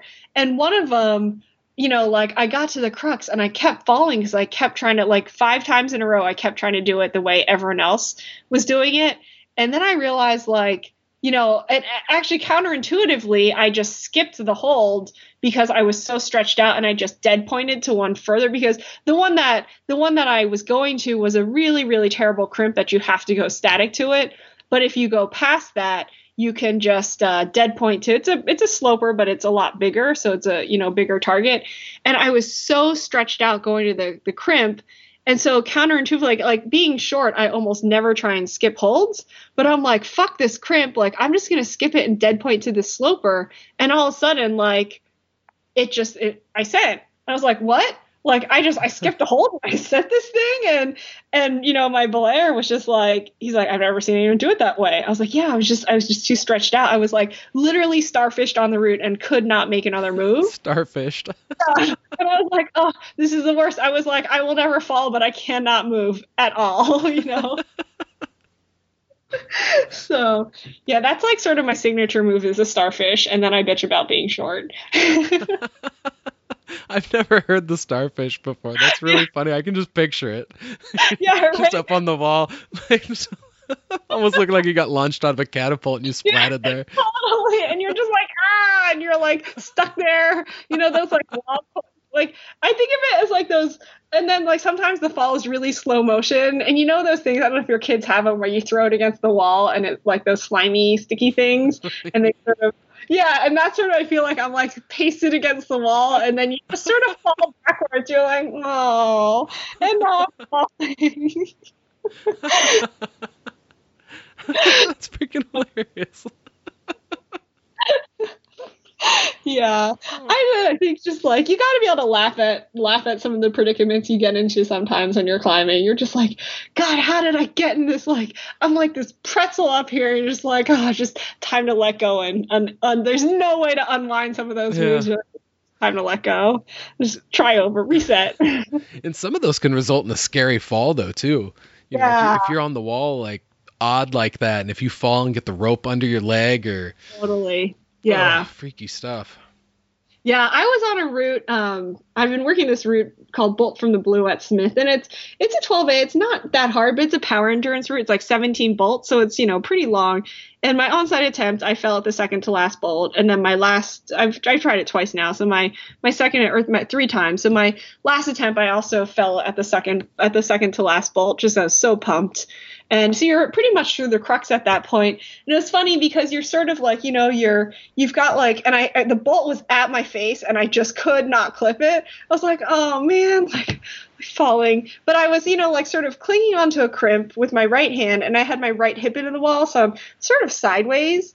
And I was like trying to clip. I'm like, I'm so pumped. I'm going to fall. But instead of like squaring up and clearing my fall, I just like fell sideways because I was so tired. No. And I mean, it was fine. Like, I was totally fine. My belayer gave me a soft catch, and he's like, what the fuck was that? I was like, I don't know, I was just too tired. And it was and fall. Like, I mean, I tried 3 times to clip the bolt and I couldn't. So it wasn't like I got up there and I missed the hold or something broke. Like, I was like, okay, I'm letting go. And then I just space cadetted and didn't like, so I came in like a little bit sideways instead of like, square in. And he's like, what was it? He's like, did I do something wrong? I'm like, no, I'm an asshole. Like, I knew 100% that I was going to fall. In fact, I let go and I was just too tired to like do anything about it. So Man, he's like, I saw a guy take a fall that he came into the wall on his side. yeah. Oh, God. He got to the top of this route and he was way off to the right of where he should have been to have like a really good stance. Yeah. And so there's no holds for your right hand on this particular route if you go up. And I told him that before he left the ground. I'm like, don't go to the right or you're going to find yourself in a bad position and you're going to barn door. And so he felt himself starting to barn door. And so he put his finger through the bolt Oh no. to hold himself. And so I saw him do it because he was probably only like 40 feet up or so. Yeah. I was like, don't do that. Don't do that. And so he took his finger out and then the barn door like started again. And so the dude just started like clawing at the wall. Like this was the first time he'd ever led. It was the first time he'd ever climbed outside. Oh man. Yeah. And he was on like a super polished 5.8. Oh my gosh. And so yeah, he came off the wall and this route's called Whippersnapper because it's a little bit of a run out, like as far as Iowa goes, a little bit of a run out up to the anchors. And so he fell like half the distance of this route. So he probably took like a 20. Oh my gosh. He took a 20-footer and he came into the wall sideways. Oh my god. Oh, it was bad. He came into the wall sideways. His wife was belaying him and she was a lot lighter. And so she was tied to a fallen tree at the base of the route. So he didn't get any sort of dynamic catch either. And he hit the wall so hard it knocked his eyeglasses off of him. Oh my god. And he was just laying there and he'd been climbing in shorts that kind of got hiked up by his harness. And so he was bleeding from both of his knees and from his fingertips. And like, yeah, she lowered him like a sack of potatoes. Yeah. God, I felt so bad for the guy. You must watch like Weekend Whipper, right? Oh, like, yeah. I watched those. I have a macabre fascination with it. Oh my god, I watch them like I just can't stop watching it. I'm like, oh, I have to not watch it again. I'm like, no, I'm gonna watch it again. But I was at a J Tree like 2 years ago with some friends and it was so funny. So every day, like we each, there's a bunch of us and we all had sort of picked like a route that we wanted to like either project or just get on. And so, one of my partners picked Illusion Dweller, which is this amazing like 510 mid 510 line. I picked Heart of Darkness, which was this like really, really beautiful splitter 11 crack. And then our one friend picked this route, Gold Streaks, and it's sort of like a 2-hour hike into the middle of nowhere, but it's supposed to be really good, right? So we get out there and he takes one look at the bolts and he goes, fuck no. It's just like 20 feet between bolts. He's like, no fucking way. Like, I'm not climbing it. And I looked at him like, are you fucking kidding? Like, you hiked us out here and you're not going to climb it? I was like, somebody's going to climb it. I was like, we didn't hike all the way out here for 2 hours in the sun for nobody to climb it. So they all just, and I'm throwing a little bit of a hissy fit. And they all look at me, they're like, well, why don't you put it up? I'm like, shit. Like, you're right. Get after it, rope gun. I just talked so much smack about how someone had to climb it that I was climbing it, right? So I get something like 10A. So, like it's well within all of our limits. So I started leading up, but like it's so run out, like you just don't really know where you're going. And so I got a little bit off route. I got a little bit to the right, and then I see the bolt line is like way to my right, like, or way to my left, like 15 feet. So now I'm like, 20 feet above my last bolt and 15 feet away from I'm just not anywhere on a route. And so I'm like, oh my God, I'm like in no man's land trying to like traverse. And I'm like, this is horrendous. And so I yelled out at my belayer, and my friends are like out on a bluff watching, right? Like across a little gully. And I yelled at my belayer. I'm like, hey, like, how is this falls? It's pretty clean. I was like, it's going to be a big one if I can't find a way around it. And I just didn't want to, you couldn't down climb it. And he's just like, all right. He's like, clear the runway, because he was going to run back and take in slack if I fell. And then my friends all start yelling. They're like, stop, don't move. I'm like, what? And they're like, we're getting our cameras out in case you make Weekend Whipper. I'm like, and I'm up there like, you guys are such assholes. We want to make you internet famous for something really embarrassing. I'm like, you guys are jerks. Did you end up making it to the bolt?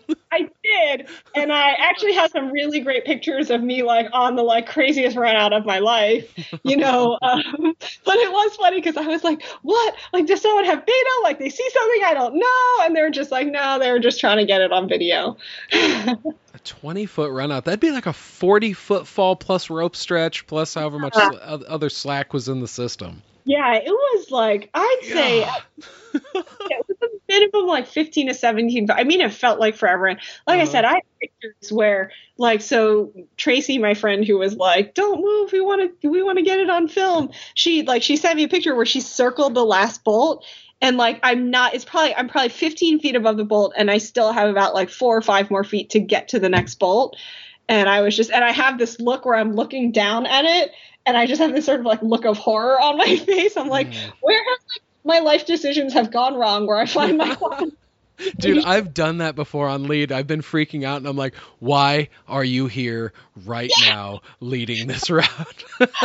Why are you here right now completing a high ball boulder problem? I know. Like, you weren't even going to do this today. At that point, I'm thinking back to that decision I made in that toilet where I hitchhiked to Mammoth. And I was like, I could have been like doing something else, and I would have never started climbing.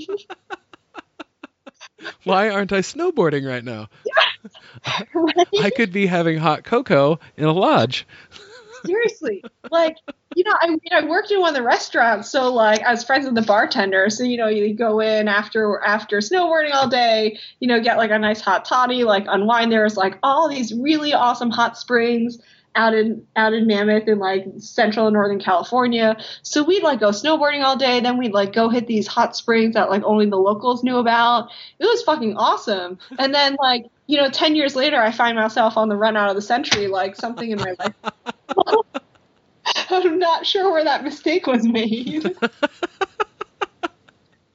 So. That's fucking funny. Well, and when you're in a situation like that, like, because I remember, like, or not remember, but I know that at one point you had a really nasty fall that like you broke your leg pretty bad, right? Yeah, so actually it's interesting. So that like, and it was a really dumb situation. Like I was on an off width, which I didn't realize. So I had like my biggest piece was a number 2, and then I just kept climbing, and I needed like a 5 or a 6 or something to protect. Holy shit. And yeah, I just got really run out and then just slipped and fell. You know, destroyed my leg. I actually spent 6 years on crutches. I've had 6 years? Yeah, I had amazing triceps. I had like 21 different reconstructive procedures to like save my leg. I mean, I completely destroyed it. And so that was pretty life-changing for me. I mean, so I actually had 11 orthopedic surgeons tell me that they couldn't save my leg. And then I just kept doctor shot. It was funny because I remember one of the guys, and I was in New York City at the time, you know, so it wasn't like I was going to like Tijuana for like sketchy doctors. And this one guy was like, "You can't just keep doctor shopping until you hear what you want." I was like, "No, literally I can," because I was going to like reputable places. And I got so angry that I tried to storm out of his office, except I was on crutches. So I like stormed out, and then I had to like stop and open the door and like prop it over my crutches. And I was like trying to slam it behind me. Like, that was the least undramatic exit I've ever done. Oh God, I want that security footage to be released.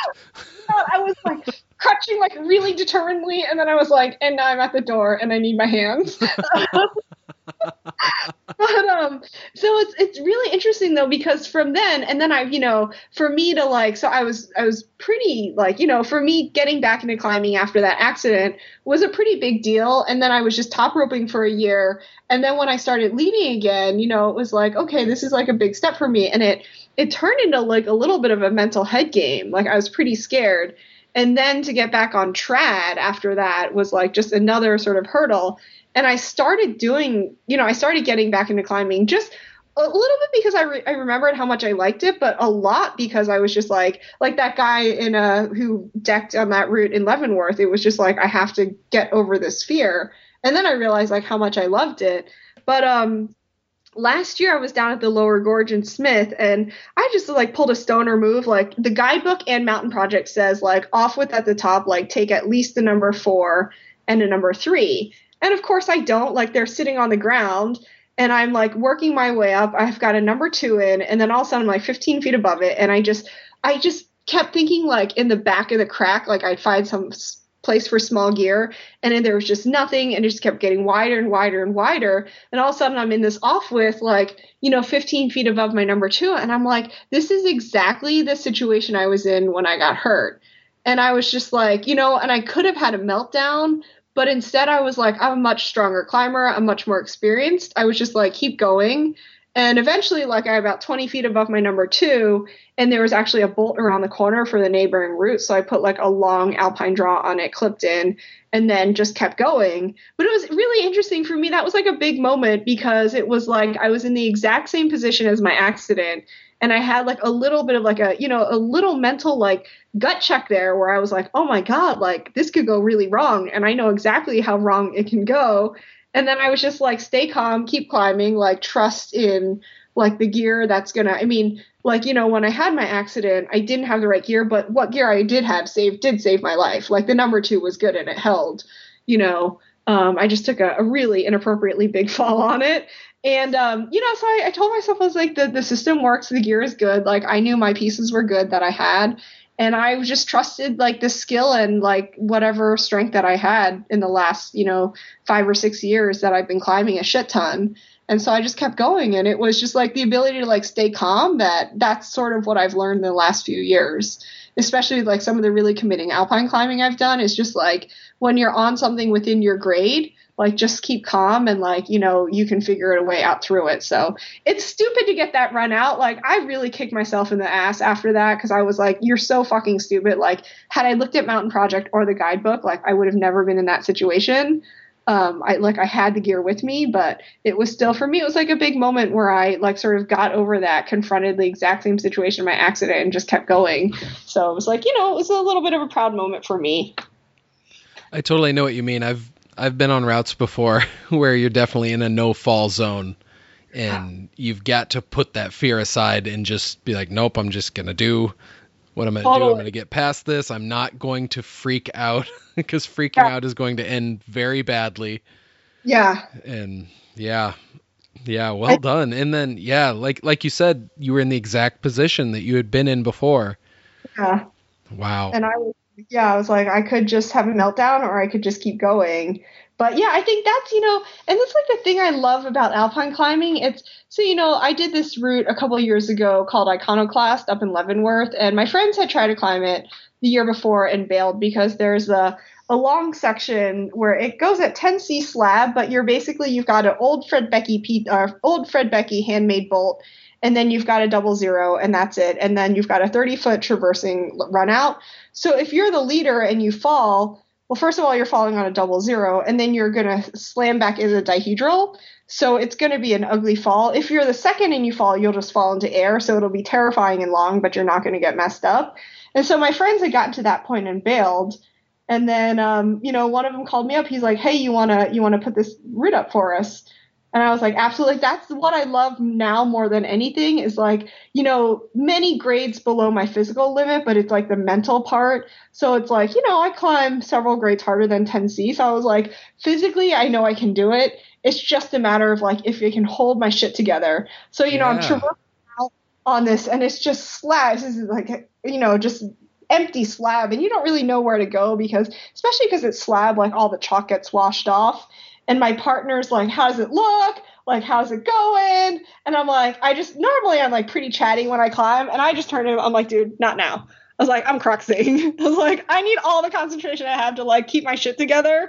Yeah. And then you turn the corner and then it's like 5-7 after that. But it was really fun. Like, that's when it's just like, to me, that's climbing is like just the pure, like, you can't think of anything else, like all the other bullshit going on in your life, in the world or whatever.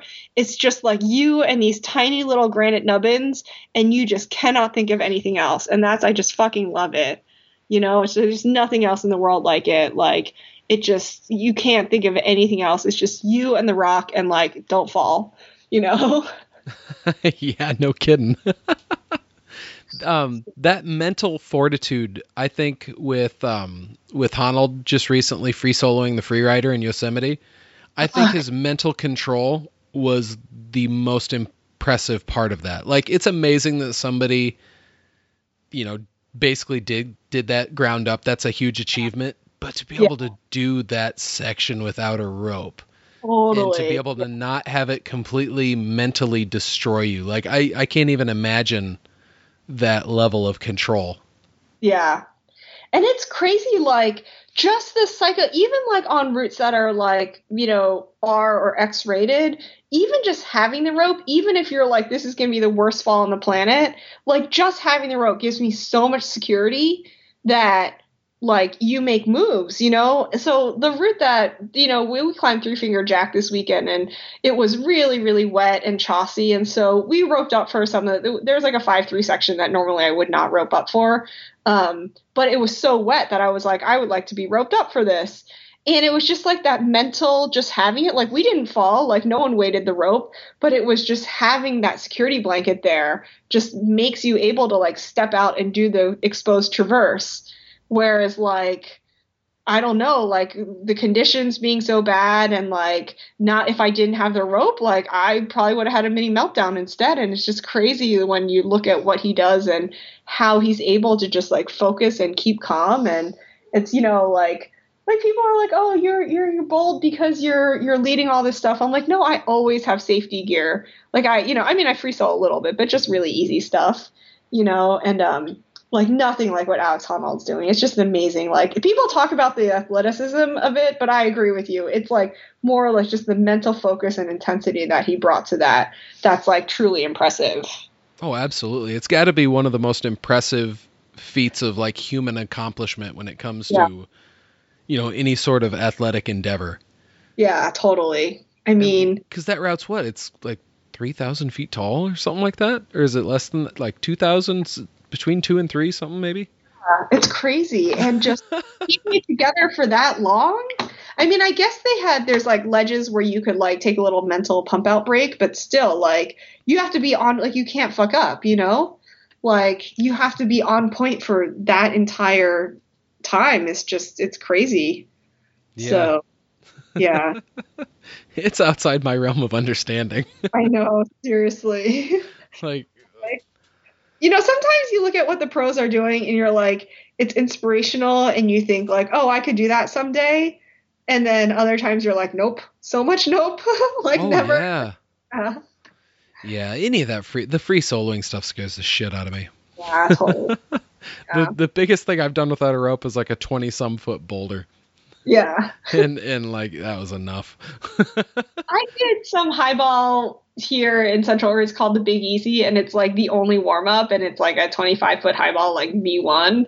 And this is so funny because at one point, like, the V1 section comes really early, and then it's just really easy climbing to the top out. But at some point, like, you have to look down to, like, find your feet. And I was like, nope. Don't want to just, so there's like a picture of me whale flopping at the top, and they're like, dude, there's tons of feet. I'm like, but I don't want to look down and see them because then I have to see how far off the ground I am. Whale flopping. Yeah. So I was like, I'm just going to whale flop over this so I don't have to. And, like, at one point I did look down and I saw it was like 4 boulder pads. So I was plenty protected, but they look really far away and lonely. Oh, yeah. So I was like, nope, don't want to look down anymore. And, I don't generally am not scared of heights. Like, I love exposure. Like, I love getting up high. I love those, like, long alpine routes where you just get, like, really, really high up. But there was just something about, like, the lack of rope where I was like, nope, I'm just going to whale flop over this and barrel. It's disquieting. Yeah. Because you're used to looking down. Or me, I'm used to looking down and seeing my knot. Yeah. And like, when I place my feet, I'm used to have to look around and make sure that, I'm placing it correctly and I'm not going to get the rope behind me if I fall. Totally. That sort of stuff. And yeah, I was helping develop this new bouldering area with my friend Alan, and we kind of talked about doing this one that had a bunch of high balls on it. And we had like maybe 3 pads with us, but then just the 2 of us. And so he did this one and I was like, nah, I did like the super easy one. Yeah. to the left of it. And I was like, I'm not going to push my luck anymore today. And he's like, oh, you got to do this one. It's so great. And it's like, it did look really cool. And so I was like, all right, fine, I'll do it. And then when I got up to the top though, when like pretty much the holds ran out and then it's you're having to transition into the top out, and it's like a very curving, away from you type deal where it's like, what the fuck? There's no holds. And this is like trying to like climb up on top of like a bowling ball. Oh In the holds God. that were there, it was like baby Swiss looking limestone. And so it's like all these little scallops and stuff that you can grab it. It's like, which one of these is going to crumble? Or am I going to step on one and it's going to break? And then I Yeah. looking down and Alan's like spotting me and it's like, dude, I'm going to crush you so bad. It's like, just let me hit the pads. Yeah, that's the worst when you're like, I don't know if I can trust this. Especially if you're developing new areas, like shit can break. If it's like some of the routes that we climb at Smith, you're like, well, it doesn't look great, but 1.5 billion people have pulled on it, so it's probably not going to break off. Yeah. But you're in a new area, and it's like, one of my friends called those like future classics. It's like once it cleans up a little, it'll be a great route, but in the meantime, it's just fucking terrifying. Yeah. And this was the second ascent. Yeah. So it was like, God knows what I can trust and not trust up here. I remember Troy bolted this one route at the Red that I got on. And he does a good job and he cleans the routes, but he bolts so fast and sometimes I think like I probably used different holds than he had cleaned. And so there was one hold that was just like really covered in dust. It was like ball bearing. So I kept sort of climbing up to it, trying to brush it off, climbing back down. And I didn't want to make the move. And he starts laughing. He's like, you just up climbed and down climbed the crux like 4 times. He's like, you should just fucking go. I'm like, I know, but I don't know if anything's going to be like dirty or hard break. And he's just like, you're clearly plenty strong enough to get through it. So like, okay, fine. I'll just sack up and keep going. That's pretty tame. At least he didn't berate you. Yeah. I think he tries to be like on slightly better behavior around me, but Dude, Troy makes me laugh so much. I love hearing him talk to people. It's so funny. Yeah. He was telling me this story that he was belaying Alan one time. I think it was in the Red, and Alan kept finger fucking around with his pocket trying to find the best way to pull on it. And Troy's like, you keep fingering that thing, it's gonna squirt at you. These other guys on the wall started laughing, and he said Alan fell off the route. Yeah, that's fun. I could totally see Troy saying that. I know, right? Oh my God, he's so funny. Yeah.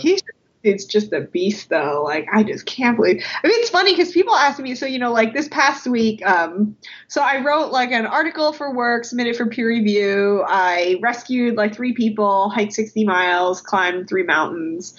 Like that was my normal work week. They're like, how do you do that? So like, you're fucking like, I was like, I don't know. Oregon's the fucking meth capital of the US. I mean, I don't know. Like, I sleep like 4 hours a night. It's just, I just love climbing and I'm just out there all the time. But then you look at someone like Troy, you're like, man, just thinking about him makes me exhausted. Constantly on the go. And it's so funny because people say that to me. They're like, how are you fitting all this in a day? I'm like, I don't know. I just sleep less, like I had this huge project at work and, the budget had me working, it budgeted me for 37 hours of work a day. And I was like, you do realize that's literally impossible. Like there's only 24 hours in a day. And like, I need at least 4 to like eat and shit. So like, I can't find you 37 hours. But then like, so I did the work, but I also like, went to the gym, went climbing, like went outside a couple of times, like pulled some guy, like a guy with a broken leg off South Sister, like, and those sort of things are all optional. Like I have to get my work done, but I was like, well, if I'm not going to let work ruin my life, like I'm still going to go out and have fun and like go climbing. And my friends are like, you're fucking insane. Like you should be home sleeping. I'm like, no, I should be out climbing because that's what I live for. Like that's where it is. So I think one of the nights I got 47 minutes of sleep, but I still went climbing the next day. Oh my God. I was setting my alarm on my phone because I had to get up like a little earlier than normal, and it said like alarm is set for 47 minutes from now. I'm like, oh, this is a low point in my life. That's almost mean of Android phones to do that, because I noticed my iPhone doesn't do that, and I appreciate it. Yeah, I'm like, oh man, I was like, that's not even enough. My wife gets up super early in the mornings for work. She works like a really early shift. So yeah. She's getting up at like, 2:45, 3 in the morning a lot. Jeez. And yeah, she has an Android. So she's like, it's so depressing when it tells me that I'm only, like your alarm will wake you up in 4 hours. Oh, that's tough. Oh my God. Like I work East Coast, so I'm like, in Oregon, I work East Coast hours. So I generally get up around like 5:15, and then I'm like, at work by 6. By at work, I mean like I've rolled from my bed to my couch. and like made coffee in the morning. But yeah, You just like totally work from home? yeah, I'm 100% remote. Oh, that's So incredible. yeah, that's why I'm like, I may just relocate my ass to Boulder or Salt Lake. And sometimes like, hope no one at work is listening to this, but like, sometimes I will just like work from the trunk of my car. Like, I'll go up to Leavenworth for a week and I'm just working out of the back of my Subaru. So I've got like a solar generator. I've got like one of those Goal Zero things, and I can run like with the solar panels. I can run my laptop and a couple phones, my hotspot for like 4 or 5 days, even if there's cloud cover. That's awesome. Well, Yeah. and in the end, I mean, does it matter if you're still putting in the work? Yeah, and as long as I get my work done, I just have to be somewhere with good cell phone coverage so that my hotspot works. But otherwise, yeah, it really doesn't matter. And so it's funny because that's why I think people are constantly asking me if I'm retired because they see all my pictures. They're like, "How are you climbing all the time?" I'm like, well, when you wake up at 5 in the morning, it turns out there's a lot of fucking extra hours in the day compared to when I used to wake up at like 9, right? Isn't So that like true? people are rolling into work at 9. I've already put in a 4-hour workday, so I'm halfway through, and then I work till 2. Right now, in the Pacific Northwest, like the sun doesn't even go down till like 8 o'clock at night. So if I'm at the crag by 2:30, I can climb till 8. That's a 6-hour day at the crag. That's pretty good. You can get a lot done. Yeah, yeah, and then you just sleep a little bit less. That's so yeah, cool. I always wondered how you got so much climbing in. yeah. Yeah, it's so funny. People are like completely convinced that I'm like independently wealthy or retired. It's just like, no, I just wake up like extra early. Now, and then, sometimes like, if I have to work late, like the time difference does work in my favor again because, like sometimes I'll log off right at 2, which is 5 o'clock East Coast. But then I'll climb till like 8 o'clock, come home, eat dinner, 9 o'clock. I'll log back in and do a couple extra hours of work. So it's like unreasonably late. Like it's now midnight on the East Coast, so no one's calling me, but it's actually nice because like no one's interrupting me. Like I can just get a couple hours in and I still get to sleep at like, 10, 11 o'clock. Like it's not bad. I'm at home. So yeah, I'm really like grateful for the gig that I've got going, and, they're really flexible with where I work, and, again, as long as I get my work done, no one seems to really like, I'm supposed to be at home, but if I'm not, no one really knows. Like I went out to the Teton, so it's a 11-hour drive. So I left Bend. I went to Twin Falls, Idaho. I worked there for a day, and then I went to Jackson Hole. I worked there for another day. So instead of doing all 11 hours at once, I just broke it up into a couple 6-hour shifts of driving, and then I worked around those. I worked from like a highway rest stop one of the days, and I worked from this like crazy little Bosnian cafe another day, and you find it. But that's why I think I'm going to upgrade to the Sprinter van, because the trunk of the Subaru gets a little cramped sometimes. Yeah, you need a Sprinter van because you are basically living that lifestyle already. Yeah, I am, except from a station wagon. Yeah. Man, I've looked up videos and photo galleries and stuff online of the way that some people trick those Sprinter vans out. Yeah. With the bed and the cabinetry and like the little mini kitchen and everything, and it's incredible. Yeah, it's nice. So, and then we also have, you should look up this company. It's called Earth Cruiser. They're an Australian company, but their U.S. headquarters is actually in Bend, and I know a couple of people who work there. And the problem is they're like a couple $100,000. Like I can't afford one, but they're these unbelievable, they're meant for like just off the grid, like completely self-contained. Like you could just live in these things. And this is like the dream, right? So like a Sprinter I could buy, an Earth Cruiser I could not afford, but like sometimes I just get on their website and like drool over these things. I'm like, what dirtbag can afford a $250,000 car? Like that's what I don't understand. I'm like, but they're apparently like you order one and it's like a year-long wait before they even start building it because they're so popular. Wow. I'm like, I need to meet someone. I just need to hang out and like marry one of their customers. Be like, hey, how's it going? Or just like hang out in the showroom and be like, hey, I come with the Earth Cruiser too.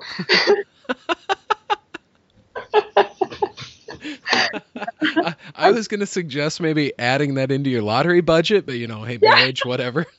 Totally. Yeah, I mean these are all unrealistic, not ever going to happen plans anyway. So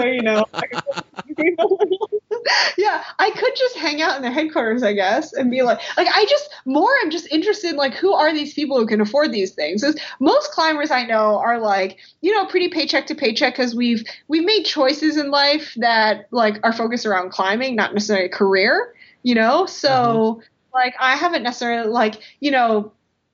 like quitting my job and like hitchhiking to California and like working at a ski resort and answering 1-800 Mammoth, like arguably wasn't the best, both like, the thing that advanced my career professionally, but it was amazing and I don't regret doing it at all, but like, I look at some of my colleagues and they're younger than me and they're like, way higher in the company and I don't care. Like I'm not gunning for, to be some fancy person. Like I'd like to make enough to buy myself toys once in a while, like new cams, new shoes, a plane ticket here and there, like gas for my car and a bunch of Cliff Bars. But besides that, like I don't need a lot. And I think a lot of climbers, like the ones of us who are pretty serious about it and really fall in love, like we make those choices where you don't necessarily go after the job that pays the best. You go after the job that gives you the work-life balance that allows you to do the things you really love. And so I'm just like, who are these people, these unicorns who have figured it out that they can afford a $200,000 car and be out dirtbagging? Like, who are you? I'm like, give me the secret to your success here, Yeah, because it would really be sad if they were just buying it and it just because they thought it was cool and it's just going to stay in a garage. I know. It's like that thing needs to get out and get dirty and get lived in. Yeah. So I have one of my friends here in Bend. She's a super badass kayaker, and she's got a Sprinter van that's totally tricked out and really really nice. It was built by a company out in Oregon, and like she's out there, like she's a super badass kayaker, and she's out there. And it's funny because she had the entire van. It's a Sprinter, built around her kayaks. So like not necessarily the way like I would build it, but like she needs to be able to put them inside. But yeah, like she's out there using it. Like a lot of the people around here who I live with and know are like getting out and using their toys. But then you're just like, it's like we're all like, oh man, like, should we get the Sprinter with 100,000 miles on it already? Or should we get this Dodge that's a lemon? Like those are the choices we're making. Not like, should I put the deposit down on the $250,000 truck? Like those are not the discussions we're having. So a friend of mine actually bought like, one of those airport hotel shuttles, like the shuttle bus. Mm-hmm. He just bought one of those and is converting it into like, a work from like a whatever dirtbag van. And it's so fun. I'm like, but dude, it's got so many windows. Like, yeah. But like he got a screaming deal on it. He got it for like $10,000 or something. Oh, wow. So, yeah, he's just like, well, I can insulate over the windows, and he's like, I just won't go anywhere really cold. But yeah, it's just like you see some of these really really nice sprinters, and you're like, who are these people, and like, how do I become friends with them, or how do I be them? Yeah. It does make you wonder too with climbers, because yeah, I mean, you always read things and stuff about, like accusations of like, oh, you're doing this because you're a trust fund baby and all this stuff. Yeah. I mean, and it's funny because it makes you realize you never know the full story. Because, like I said, a lot of people think that I'm somehow independently wealthy because I'm just out. Like it's like, people like they look at it, they're like, you're literally climbing 5 or 6 days a week outdoors. Like, how is that even possible? And it's just, well, I just wake up really like unreasonably early, get my work done, and then, get an afternoon cracking session in. But yeah, it's funny because people like, I had a lot of people be like, oh, like your parents must have had money, or like, oh, you must have retired early. And I was like, I spent a lot of years just working in like shitty little nonprofit jobs or like shitty little like waitressing jobs too, So, I mean, I've had fancy jobs here and there, and I've had really like low wage dead end jobs, and it's always sort of comes and goes, and sometimes you're flush and sometimes you're not. But yeah, I definitely am not like a trust fund kid or anything. I wish, maybe someday. Maybe I have a long lost relative that I don't know about who's going to inherit me $1 billion. But in the meantime, I've got like plans A, B, C, and D.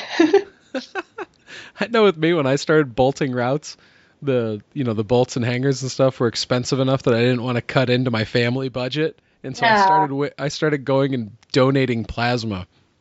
Oh, and so literally really? all my routes were paid in blood. Oh my God, that's amazing. I still got the scars on my arms from it, and I still get emails from them. Right now, they want me to come back for 5 visits, and they'll give me $250, and I'm like, oh, that's a lot of bolts and hangers. And I got this new area that I'm bolting, so I kind of need that, but the thought of sitting there and donating blood or donating plasma, I don't want to do it. You're not donating, you're selling. Yeah, exactly. Yeah. They call it donating for some reason. Yeah. I know. I think because it's like sort of, it's like they have to call it that. And it's like, and then here's some money for your inconvenience. Yeah. But yeah, that's why like I try to, because I don't have like necessarily as much of the knowledge or time to bolt. But like I'm so grateful for people who do that. I always donate. Like anytime anyone has like a GoFundMe or like a fundraiser, like I'm always donating because I'm just like I'm like a selfish climber. Like I want to get out there and crag, and I don't necessarily want to spend like months out of the year like cleaning, developing, bolting, figuring out lines and stuff. Like maybe in the future, but like right now, like I just want to climb my brains out. But I'm so grateful of people like you and Troy and like my friends here do that stuff that I always make sure to try and support them because that shit costs money, and like the most recently I had a rope that it had a couple flat spots, it's not core shot, but it's a couple flat spots, wasn't giving me a good catch. So I just gave it to my friend to like use for bolting because he's just gonna, wear the shit out. Yeah. Yeah. I mean, it's dynamic, so it's annoying to jug, but like, he can use, because sometimes a lot of times he'll set up a line and he'll just like with like mini tracks, he'll like TR a route while he figures out where the bolt should go and as he's cleaning and stuff. So you can do that on dynamic. So it's just like little things that all cost money, and he burns through gear so fast. He's just running through money for bolts, and he works for Metolius, so he gets a discount on like bolts and hangers, but it's cool. Still cost money. Like even with like an employee discount, like it still adds up. I mean, you bolt 20 routes in a year, that's like a couple $1,000s of just hardware. Oh yeah. So, yeah. Yeah, and see the stuff like the place I'm working on right now, it's on private property, and so like really it wouldn't be right for me to take donations from people because it's likely never going to be a public area. Yeah. But, I've ever since I got into climbing, the majority of the places I climb are private property, and so there's times where I'm just not in a mood to go climb around people and maybe be witness to the shit show. Yeah. And like I just want to go out in the woods and listen to the sound of the wind in the trees and not, somebody's fucking stereo a little ways away or somebody else's dog, because people have to take their dog to the crag. But even like stuff like that, like my friends who are bolting stuff that I might never climb, I'll make sure to buy them a beer just to be like, hey, thanks for doing that. Like maybe it's not something I'll ever get on, but I try and like, hey, I'm buying you a burrito for lunch today. Just like, thanks for your community service. Yeah. Even a route I'll never do. It's just nice when people put their time and effort into doing that stuff. It's just nice. I feel like, right now, like I have an actual job, so I can buy an extra burrito once in a while for lunch. And then maybe there like, you go. when I don't have a job, someone will buy me a burrito. Yeah, that's the way karma's supposed to work, right? I think so. I'm pretty sure that's how it actually works. Yeah, you'll have to make it to Iowa sometime and come check out this limestone we got here, though. Totally. Yeah, I keep seeing it. Looks awesome. I keep seeing pictures. Iowa's one of those flyover states that now all of a sudden I'm more interested in, so it's funny. Well, the thing that's weird about it is that, I've born and raised here, and I didn't see a lot of these areas until I got into climbing. And so a lot of people who live in the state here, like they'd see my pictures on Facebook, and they'd be like, where are you going? And I'd be like, well, it's only like an hour away from Cedar Rapids, less than. And they're like, no kidding? And I'm like, yeah. Like, there's like a whole world there in eastern Iowa that like freaking Iowans don't even know about. And it's not like there's anything that's super tall. Like, yeah. But what is here is really, really good. Like, it's when I see pictures of people climbing in 10 sleep, it looks really similar to the stone we got here. Really? Yeah, where it's like just that pocketed kind of vert to slightly overhanging technical climbing. It's awesome. I keep trying to make it out to actually like on my way home from the Tetons, Tent Sleep was like 4 hours in the wrong direction. And I was like, oh, I could just go there and work for them. But then I was like, I'd already spent like a couple days working the trunk of my car. And like, let's be honest, like it didn't, like my car smelled like climber feet and stale beer, you know? And like, yeah. And like, you're like, I'm not a big person, so I fit pretty well. Like you lay the seat down. But it's still pretty cramped, and I was like, oh, this is when I was like, I'm buying a Sprinter, you know, because I was like, I could have gone to Tent Sleep and spent like another week there, and that was like right when that like Climber Festival was happening, so a bunch of my friends were there already, and I was like, oh, it's just 4 hours in the totally wrong direction, but I was like, I've already driven 11, like what's another 4? They eventually just ended up coming back to Oregon, but yeah, it's just, I just keep wanting to go to Tent Sleep. I just keep seeing all those pictures. I'm like, someday I'll make it there. Didn't quite this season, but I mean, maybe next year. But maybe I'll be in Spain. Who knows? I haven't made it out there, but all my friends that have said that it was incredible. Yeah. And they all came back and they were like, it was really similar to what we got. It's just a totally different elevation. Oh, yeah. Wow. I'm like, that's really cool. You'd probably do really well there then if you're climbing that type of, like, you would not have as much of a, like, adjustment, you know, of like, what are these pockets and what do I do with them? Yeah, as long as I stick to like 5'10" and under. Yeah. Just way too weak lately. I did hear the grades there are pretty soft, so, you know. Hey, good. I like soft grades. Yeah. I think just last week I pulled a freaking pulley in my right ring finger. No. In the gym of all places too. It's so depressing. That's the worst. So last year, May 25th, last year I had surgery on my hand. I actually had a bone tumor in my finger. So I had to get that dug out. And it got so big that it destroyed my collateral and my volar plate, or my collateral ligament and my volar plate. So that was a long process. It was like 12 weeks of zero climbing and then another 12 weeks of light duty.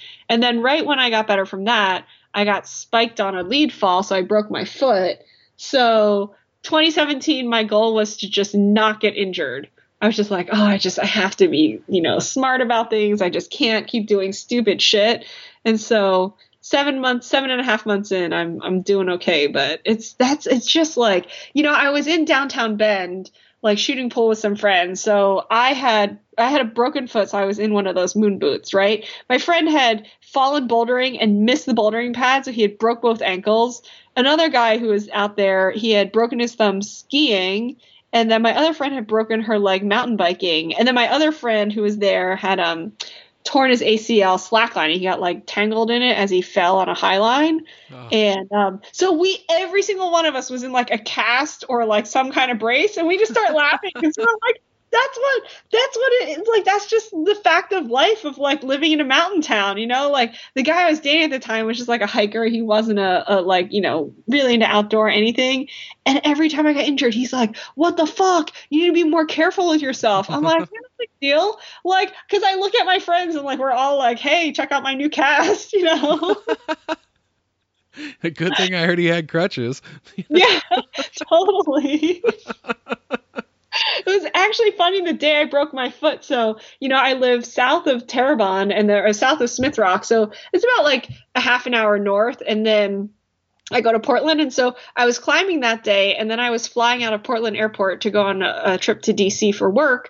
And so I had packed all my stuff, like I packed my suits and everything. I had brought it to the crag, and then I was going to, you know, leave from there and drive to Portland, and I broke my foot. So I was like, God damn it, I have to drive back to my house to get my crutches because obviously I own them already. And then I have to drive. So I was like, oh, fuck, it's an hour detour to get the crutches. And everyone's like, shouldn't you be like maybe detouring to the hospital? I'm like, no, man, I like, this has happened so much. Like, I actually own that moon boot already because of course. So I put the moon boot on. Strap this on and I'm good to go. Yeah, got my crutches. I'm like driving to Portland. This was my friend's birthday that night, so we went out. And then the next day, I went and got an X-ray because I was like, you know, like I knew it wasn't good, but I also knew it wasn't like anything super urgent. It was like it's broken today, it's gonna be broken tomorrow. Like, what's the difference, you know? But I think that's like you get this weird outlook on life or just injuries because everyone around you is just like, oh, pulled my pulley, like dislocated my elbow, taking a weird fall. It's just like I don't have some like wish to get injured, but like when it happens, you're just like, that's part of life. Well, and when you climb that much, you're used to just dealing with pain also. Yeah. Because, I mean, climbing hurts. Yeah. I mean, those holds are not ergonomically made, so you're dealing with like skin pain. You're in uncomfortable shoes. You're hiking for long distances wearing heavy packs. If you're bolting routes, like you hang in the harness and it starts to squeeze on your kidneys. Yeah. It's like everything with it hurts. The whole thing sounds ridiculous when you put it that way, doesn't it? Yeah. That's why, like, I don't know. I've just, like, I was in like a project mode for years, and then I just burned out on it. Yeah. And then all of a sudden one day I was just like, I don't want to go out and try all day. I want to go out and succeed. And so I went and just spent all day on this same 5.8, and I had so much fun. It was like when I first started. And like I haven't been able to flip back to project mode since. Like every time I go out in the woods, I just want to fuck around on something easy. Yeah, I did. Like, it's funny because a couple years ago, I was the first time I really understood just climbing 5 fun, and I was like, this can be fun too. And then now I've switched more to project mode. Before I was sort of like trying to be like a really good on-site climber and just climb a lot of volume, and then I was like, I can climb 5 fun. Like, I can just climb shit I've done already. Have it like I tell everyone, like, it's hard for me to have a bad day outside. Like, no matter what kind of bullshit goes on, like if I'm outside, it's gonna be fun. So like, because I take some friends out who are total newbies, and like it's not like I'm getting any climbing in. Like I'm just setting up top ropes for them and I'm belay slaving, but I'm still outside and I'm having a great time, like with people I love doing something I love. Like it's a double win in my opinion, and I realized that I was like, I don't have to be so single-minded about like on-site everything, try new routes, like project. I was like, I can climb 5 fun too. But now that I have a little bit more like time where I'm climbing like 5 or 6 days a week, I can give a couple of days to projecting. I can have a couple of days of 5 fun. I can have a couple of days of just taking my friends out and showing them the ropes. I get a little bit of everything. So I feel it's a good mix, It's a good time. Yeah, well, that's really cool that you got the time to throw in that mix like that. Yeah. But I remember the very first 511 I had been projecting it, and like I remember like falling on the crux, and then getting through the crux and then just falling off, and then so many times just like being like, okay, I'm in the clear. I just need to remember the beta and get to the top. And then you fall in that section. You get so mad. It's like, no, now I got to go through the heinous hard fucking part again. And then it's like, the next time you rope up, it's like, I don't want to. And it's like, well, my gear's on it and everything's fresh in your mind. You should really do it right now. I don't want to. Totally. Well, that's what the last time I learned, like, that's where you do the bolt to bolt. So you don't even plan on climbing it. You just climb to one bolt and hang. So you don't get pumped and you lock the beta in. And so that's what my friends were like, because, like you try on site, and I don't on site 512. And then you try and red point it. I don't red point my second go because I am not that strong, and then they're like, do a bolt to bolt burn. Like that's how you warm up. Like you don't get pumped. And it was fun. And that's where I just like locked in, and there was no pressure because I wasn't ever intending on sending. I was like, I'm going to get to that bolt and have a take. And as long as you have a belayer who's like into doing that with you, it's a slow process, it's like, that's what really changed that route for me. Cause it gave me the time to like figure it out, and I didn't get all pumped, but yeah, like I sent that 12B, and then I try to go back. There's a variation to it that goes at 12C.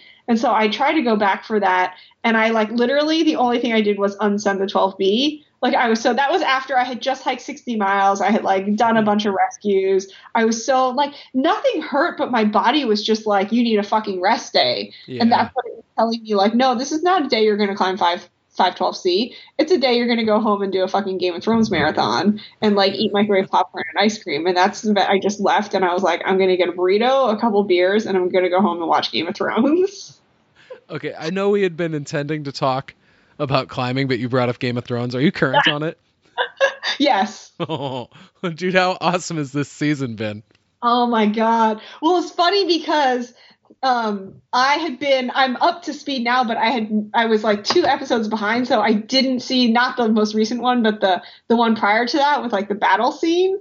And my friends are also, I was like, stop talking about it. I was like, I don't want to hear what happens. And then, so one of my friends from Search and Rescue is a super badass. He was like former special forces. He was like an army ranger. So he's just like, oh man, her tactics suck. Like, so he's like taking apart the battle scene, like, you should have done this. And I was like, oh, for God's sakes. I was just excited to see dragons burning shit, right? Kidding, like, right? I'm not about I know. Yeah. That's funny though. It's like, yeah, these are written by just creative people, not warriors. Yeah. People who are good with words. Yeah, it's so funny because he just brought up all the shit that I like would have never thought of. I'm like, dude, stop ruining it for me. Like, dragon burn shit. It was awesome. End of story. That's awesome. Yeah. So. Well, on that note, we could probably wrap it up if you want. Yeah, sounds good. I'm going to put some finishing touches on this article I'm writing. So I'm Nice. writing. It's a very exciting article on current perspectives on the use of fetal fibronectin testing in preterm labor diagnosis and management. So that's the rest of a very exciting night. I was going to maybe like read a comic book or something. Yeah. Look for it. It should be in the September issue of the American Journal of Managed Care. I know you're going to be on the editor for that one. That's incredible. Like, you're just like that level of professional, but then you're also a super hardcore climber. It's just too cool. I mean, the climbing is what lets me like get, like when we have some craziness at work, I'm like, am I a millimeter away from slipping and dying? No? Well, we can deal with this then.